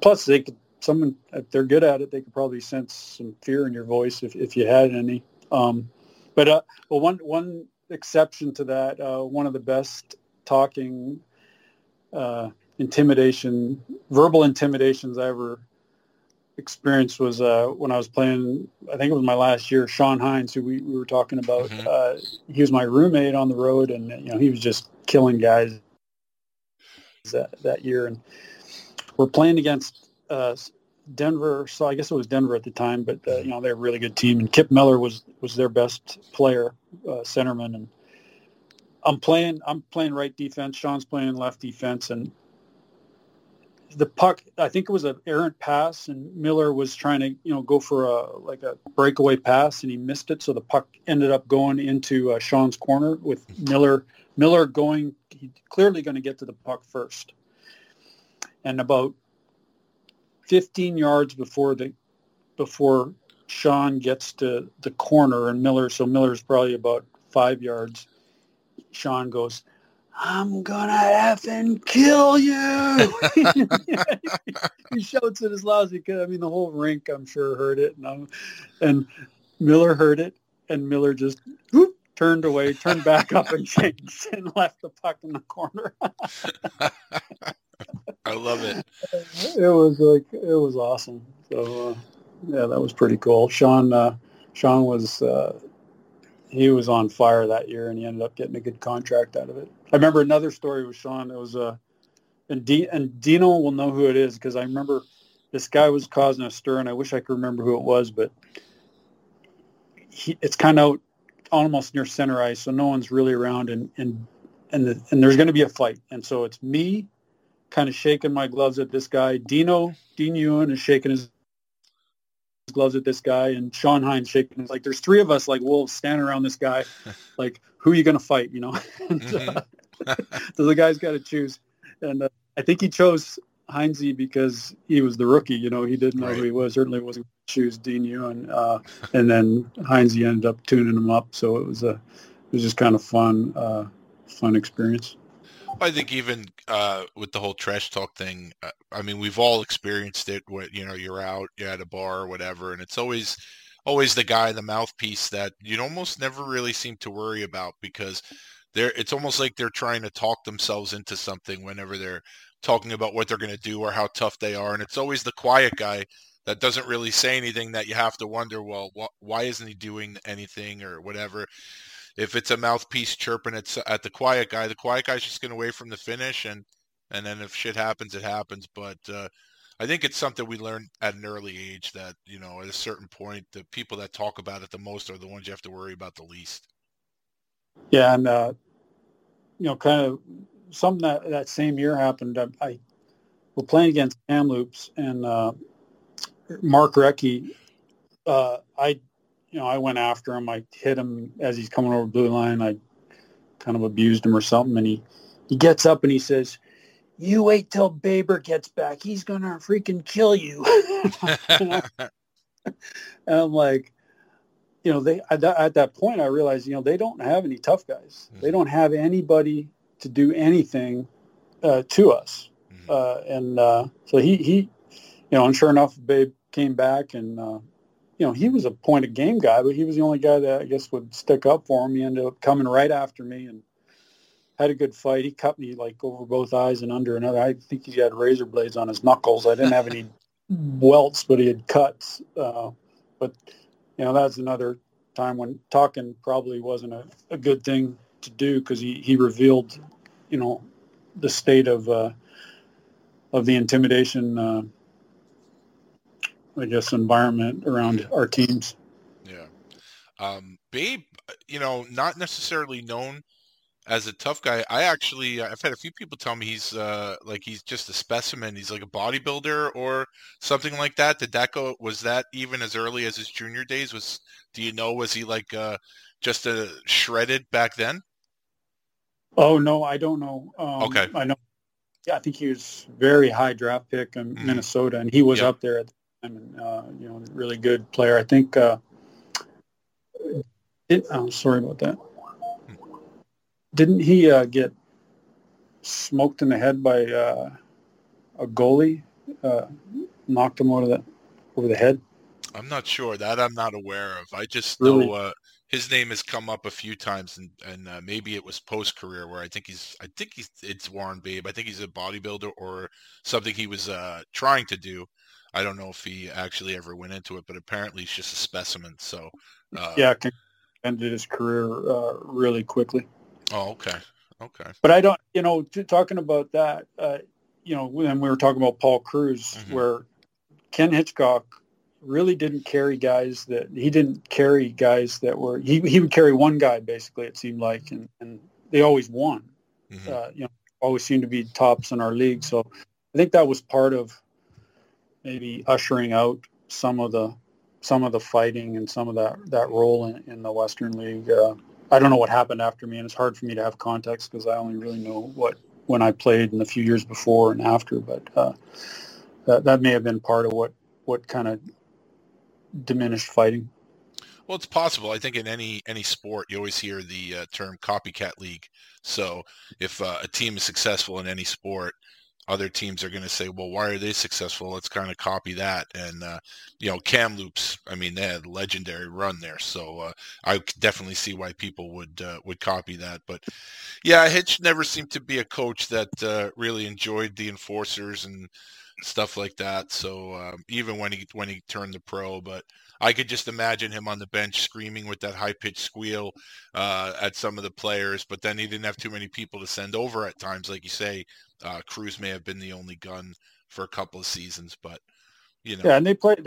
He forced his players to play hard. It was always a battle. It wasn't, but it just the pure enforcer role. I guess if he was happy if he had one, one forward. So it's funny because I'm now noticing. I think this is the second or third time we've talked about Paul Cruz and then Greg Spenrath sort of back to back.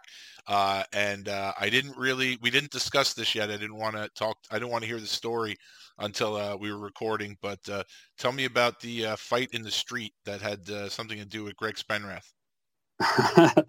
So Greg and I played, together for 3 years, which was awesome because he would basically take anything that needed to be settled, in terms of the enforcer role. He was usually going to be the one jumping over and eager to take that role on. I would end up being in a bunch of stuff just because in the course of playing, but he was the one that you'd consider the classic enforcer. But we're sitting there, and my billet house was 2 houses down from his, and then Shane Cole, who was another super tough kid, he lived right across the street from us. So there was only one house, in between Greg and I, and then the house across the street was Shane. But we were at his house one day and drinking beer, which we shouldn't have been doing, but I think he was drinking a little bit more than me. He says, let's go out and fight. Like, no, why? That's stupid. He says, I'm going to teach you a few things. I was like, teach me? What are you going to teach me? I'll teach you, So he wouldn't let up. Well, finally, I had to go outside, and we go out on the street in between our houses, and I'm like, what are we doing here? This is stupid. And he says, you're tougher than you think you are. And I'm thinking, well, I'm tougher than you, so I don't know what you're talking about. He comes in, he like half punches me with a half punch in the face, so I jab him and kind of give him a 3/4 punch back in his face. And I mean, this goes on for like, who knows, 5 minutes, and we're punching each other in the face. I'm basically just trying to back him off whenever he gets close to me, but not full punch, but pretty much 3/4. Mm-hmm. And so we finally get him calmed down back in the house and whatever. We go to the rink the next day, and we both have black eyes and scars all over our face. And well, it turns out that the whole neighborhood was up watching us through their windows. They saw the whole thing. We thought we were, quiet, and it wasn't the case. Shane saw the whole thing. His billets, they're all laughing their heads off at us. But that we never fought in practice, but we did that one night. I don't think he taught me anything. I was just going to ask you, did he teach you anything, or did you teach him something? No, we didn't teach each other anything. anything anyway. So the Milwaukee Admirals, your rookie season in the IHL was 1990-91. And the Milwaukee Admirals had 1, 2, 3, 4, 5, 6. They had 9 guys with triple digits in penalty minutes. You could add Brian Blatt to that. He had 98 minutes. Sean Clouston, 93. You're talking almost double digits in penalty minutes. They had guys like Antosky, Mackey, Bukovic, Cam Brown, Todd Hawkins, Craig Cox, young Gino Ojic, 102 penalty minutes in 17 games. What do you remember about the Milwaukee Admirals? Well, they were in our division, just like, how I don't know how many games. I want to say like 16, where we play Salt Lake 16, San Diego 16, Milwaukee 16. That seemed to be about the number. So we were, we were up against these guys a lot. And Craig Cox, I grew up, Vancouver, and so I probably watched those Cox-Probert fights 100 times. I mean, they were just the most incredible fights, toe-to-toe, right? And classic.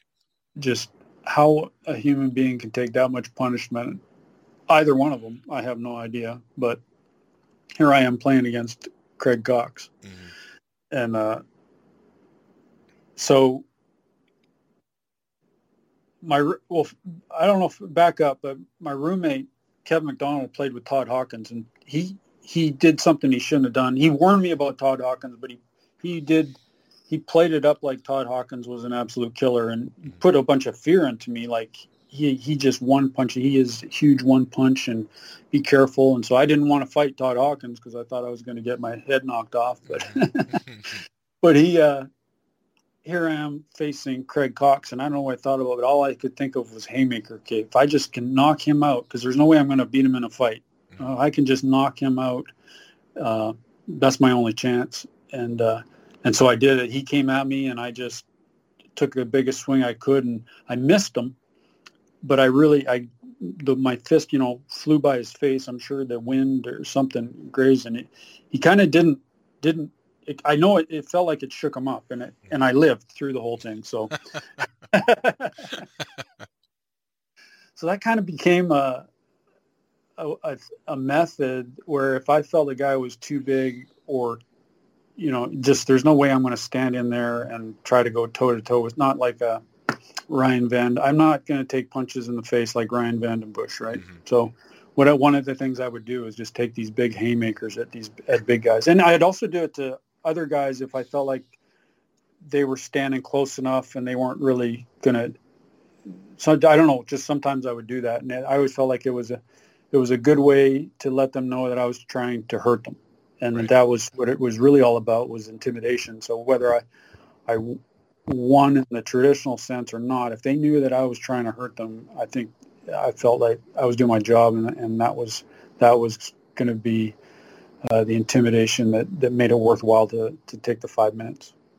And maybe Mac oversold Hawkins because he was very tough. I remember when Mick Vakota's rookie year, Hawkins had some games with Vancouver. I remember that was the first time I'd ever heard of him because he fought Mick in a game in Vancouver. I had never heard of him. And Hawkins was a tough guy. He wasn't Dave Brown, but he could definitely hold his own too. Well, yeah, that's right. That's just like, some guys have good fights against other guys. Some guys are at their peak and then they tail off, or they get a reputation and then they stop doing it. So you never know. I mean, if you took everybody's best fight, everybody would be afraid of everybody. And right. So, there's one exception to that is probably Joey Kocur.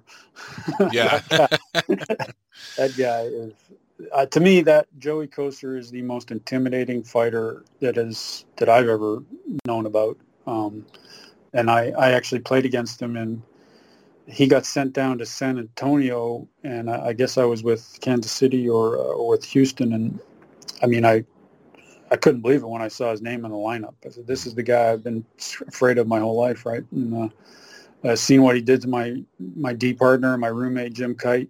If you ever seen that fight, it's terrifying. Oh, yeah. Mm-hmm. So I was so afraid. I said, I can't even, I can't play because I can't. I'm shaking, or I got to do something about this. So he comes in front of that, and of course I chop him and cross-check him in the back, and I have to fight him because I'm just disgusted with myself if I don't.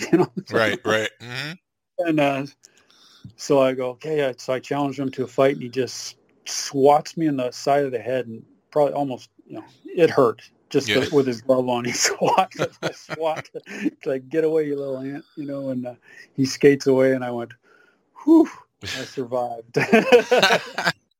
And it works out because you didn't have to. You didn't have to drop him, but you were going to do it, and the fact that he skated away, but you made the effort, and you could always say Kocur wanted no part of me. Well, I don't know. Yeah, I don't know if I would go that far, but absolutely, team morale. The guys on my team, I showed them that I, quote, wasn't afraid, or I was brave. I was obviously afraid, but I overcame it to a certain extent, and it was a win-win. I mean, there was only probably one instance in my career that I'm ashamed of, and and Link Gates, who I kind of got to be friends with in the off season because he lived in our hometown, and he was at peak psycho mode, and he got sent down to Kansas City. And I'm on the ice, and he cross-checks my D partner, Mickey Vulcan, right in the face. Right, I don't know what he was doing up there. He must have come out of the penalty box or something, but or they were playing him forward, but he was up at the point, and he cross-checked my D partner right in the face. And I saw it, and I went up there, and I didn't know. I didn't do anything. Basically, I said, Link, what the hell are you doing? You're gonna, and he said, oh, I'm sorry, and I knew he would have beat the crap out of me, but I don't know why I didn't do anything, but I never wanted to repeat that feeling of not trying to do something. Yeah, no, I can definitely see that, and it's obvious that how many years later it's something that still is obviously not something you live with every day, but it's still in your mind that it bothers you. So it's interesting, and I think the thing with that is with people that don't get the role, and they don't, a lot of people just think it's two guys going out there trying to bash each other's heads in, but I think sometimes people don't really understand the psychological part of the role, the mental part of the role. Like I said, this is something that happened decades ago, and you still think about it. And I think there's something to be said for that. And I think it's something that when people denigrate the role. It's like you really don't have any idea what you're talking about, and I think this is a perfect example. Yeah. Hopefully the older you get, you can look at your failures and your successes in life and learn from both of them. Yeah, and that is for any walk of life, So another guy, a Western League legend, Kelly Chase. You said you had an interesting now. People that know of Kelly Chase know that he is one of the great storytellers, the great talkers and everything. And he actually, you and him had a chat one night in Peoria. I'll let you take it from there. Yeah. So, I think I told the story how we fought in junior and, it wasn't a great, it was just kind of a technical fight. It was, but he got, it was later on in my career, I don't know the exact year, but he got sent down to Peoria. He had made a good name for himself in the NHL, and I just thought, man, this is a great opportunity for me I can beat him. It was a good opportunity for me to fight, and I certainly thought I could beat him. And so I chop him, and I'm trying to get him to fight me, and he turns around, he says something to the effect of, effing leave me alone, you effing goon. I was like, Kelly Chase just called me a goon. I mean, that is one of the best compliments I could ever have. Exactly. Absolutely. Oh man, that's fantastic. Yeah. So, it was a great compliment. I mean, I liked it. That's all I could say. I didn't say anything to him, but it made me feel good that he thought that much of me to call me a goon. Yeah, there you go. And he absolutely had nothing to gain by fighting me. He had just been sent down, and he was actually, probably, he was a good point of game guy in the minors, and he was probably just there for conditioning. Yeah, and you knew he didn't want to be there. Nobody, after you spend a certain amount of time in the NHL, you definitely don't want to go back to the minors. So yeah. As Islander fans of a certain age, we know expectations that are sometimes put on players. Sometimes very unfair. And the case that I always point to is when the Islanders drafted Todd Bertuzzi, and he was anointed the next Clark Gillies, basically right off the bat. It's almost unattainable goal. And you told me that someone from the Regina newspaper sort of anointed you the next somebody, and this is pretty lofty praise, and again, something that is basically unattainable for most human beings. But why don't you tell us that story? Yeah, so it was kind of later on in my rookie season in the Dub. Regina Pats were coming into town, and Regina Leader Post was kind of the unofficial league newspaper. I mean, Greg Drennan was the he was the journalist there, and he'd write the best and most comprehensive stories about the Western League. And in the preview to the Pats coming into New West, he said that I was that there was a young Steve Jakes was the next Wendell Clark. So that was pretty much the highlight of my career right there, being called the next Wendell Clark. Boy, he was quite wrong about that, obviously, but that was just a funny story. Because I have, I told you I have experience with Donnie Clark, coached me, what a great coach, and Kerry, fighting him and getting suckered by him and all that, and Wendell. So I have a connection to all three. Excellent.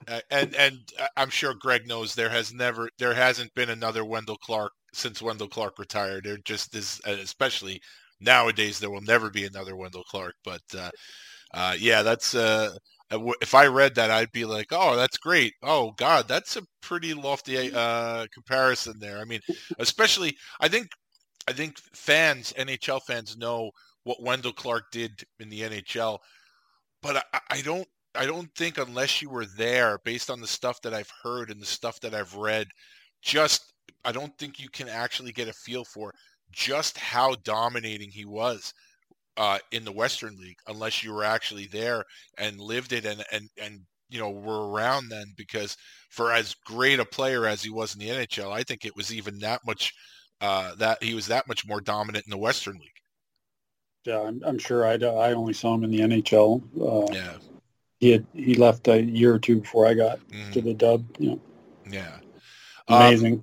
Yeah. Oh, he's a stud. So one of my favorite incidents, as we alluded to, with Dean Ewan, and I remember, I've been very lucky that Dean and I are so close because I would find out about all this stuff before he would send me the videos. We would talk so often, and he would tell me what happened on the road and stuff like that. And I'll never forget the preseason game that Kansas City had with Peoria, where Dean had the incident with Eric Fenton. And, he basically told me what was going on in the ice, that Fenton was chirping him, and just, they eventually had a fight where Dean gave him a world-class headbutt. But for those of you who don't know, if you go back and listen to my first ever episode with Dean Ewan, he basically goes into detail how he ended up on top of Eric Fenton in the dressing room. And what I didn't know is that Steve Jakes was right behind Dean when he went into the dressing room. So if you could tell me in your own words what you remember about that whole incident, that would be awesome. Well, yeah, I remember it a little differently because I thought that was in Kansas City. Oh, you know what? It might have been. You know what's throwing me off is you guys both wore your road jerseys. You wore the red and they wore the blue. So yeah. that could be confusing me, which is easy to do.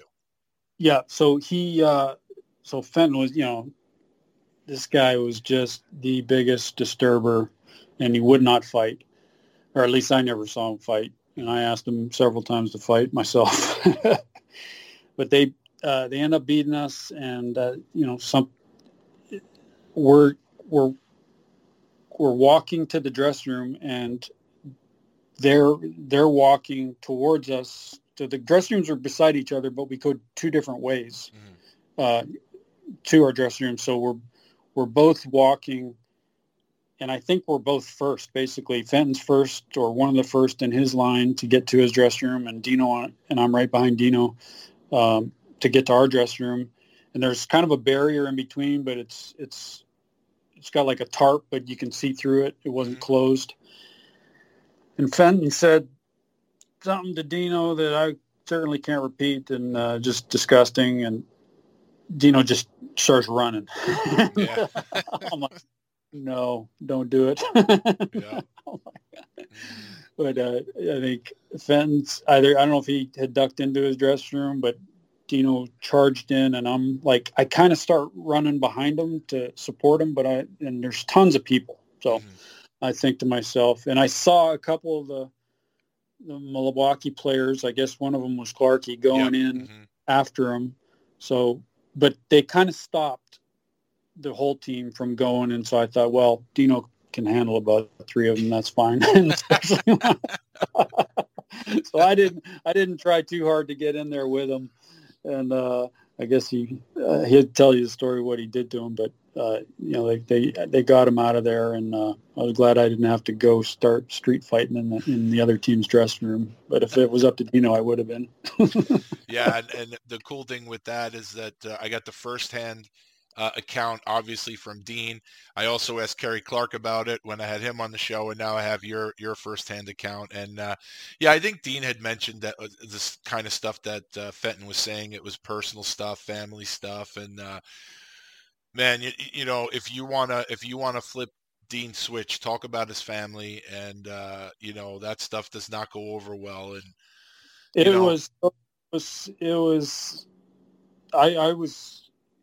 he's one of the few that I've mentioned a couple times, but we did play him again, and I was waiting for a score to be 2-goal difference near the end, and unfortunately it wasn't, because I had a couple different plans, a couple different scenarios I was going to get him. I mean, try to fight him, he would never fight, but right, I hurt him. Yeah. And if I saw him in the street, I'd have a hard time with it right now. Yeah, it's incredible. Like I think everyone accepts that. For some people, trash talking is part of the game, but you always kind of try to keep it above board. There's certain things that should be off limits. And I think when guys continually do that, like kind of go below the belt, because there has to be some sort of respect. You're all men playing the game. But I think I think people have brought it up with Sean Avery in the past, where if you're just going to constantly, go where you shouldn't go verbally, eventually you're going to have to pay the piper. And I know that, between the on-ice fight that they had and then the locker room stuff, I'm sure Dean would still love to get his hands on him, but at least he got some measure of revenge. Yeah, and I can't say that about, there's probably one or two other guys in the whole game of all the guys I played where I would have a hard time if I met them on the street.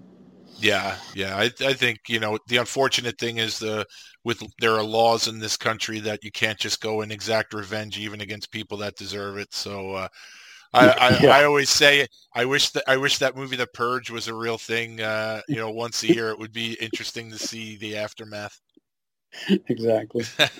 Well, finally, I think there's one thing that you had mentioned, and I have spoken about this numerous times in terms of the way the game used to be and the way the game is now. And I know you wanted to talk about the intimidation factor, the difference between that today and back in your day, which is certainly night and day. But I always love getting the perspective of the former player. So please talk about that.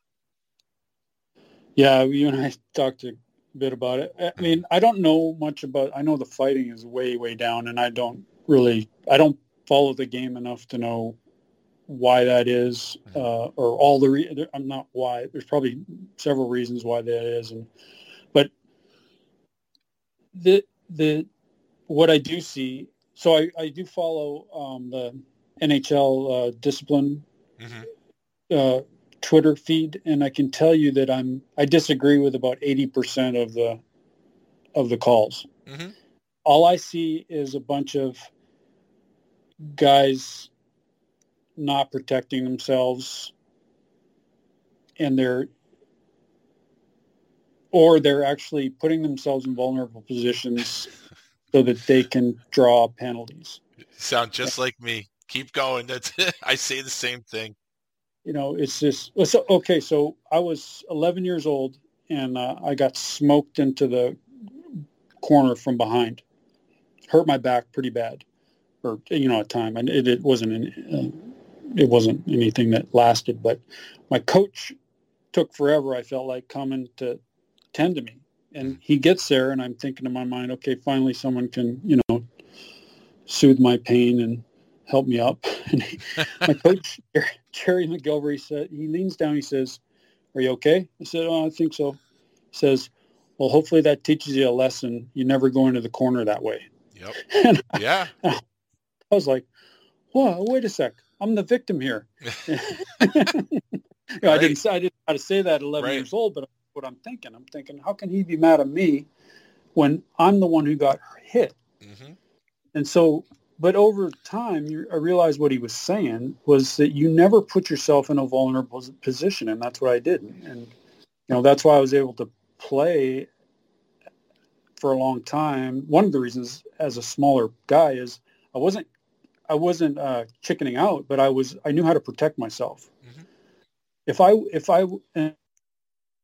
And what I see in the NHL right now is tons of skill. Obviously, guys can skate and they can fly, but I see all these, let's just say a small defenseman go back for the puck against his boards and make a double spin move or something, knowing that he's not going to get hit, or knowing that if he does get hit, it's going to be a penalty. Mm-hmm. And I don't, that to me, that's soccer, that's flopping, that's not, I just don't understand it. Mm-hmm. I mean, I understand it, the fact that you want more skill in the game, but the whole realm of intimidation has largely been taken out of the game, in my opinion. And if that's what they want, that's fine. But to me, we're in between.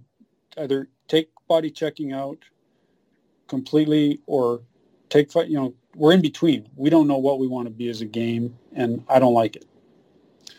I couldn't agree with you more. I mean, you're basically echoing the sentiments that I have probably. My wife wants to blow her brains out half the time when I'm getting on my rants about the game today. But no, I mean, and it's 100% correct. And like I say, first of all, I think back in the day, a lot of the lessons we learned were learned the hard way. And I'm not sure that wasn't the best way, because it's kind of like the whole thing, don't touch the pot on the stove. Well, I could tell you not to touch the pot on the stove, but you may not realize just why I'm telling you that until you actually touch the pot. And then you touch the pot once, you're never going to touch it again because now it's hot. And I think there's something to be said for learning things the hard way. And it just seems like now, and I think you said it perfectly, guys are putting themselves in a position to they want to draw the penalty, and then the hits are all blown up, and now there's social media.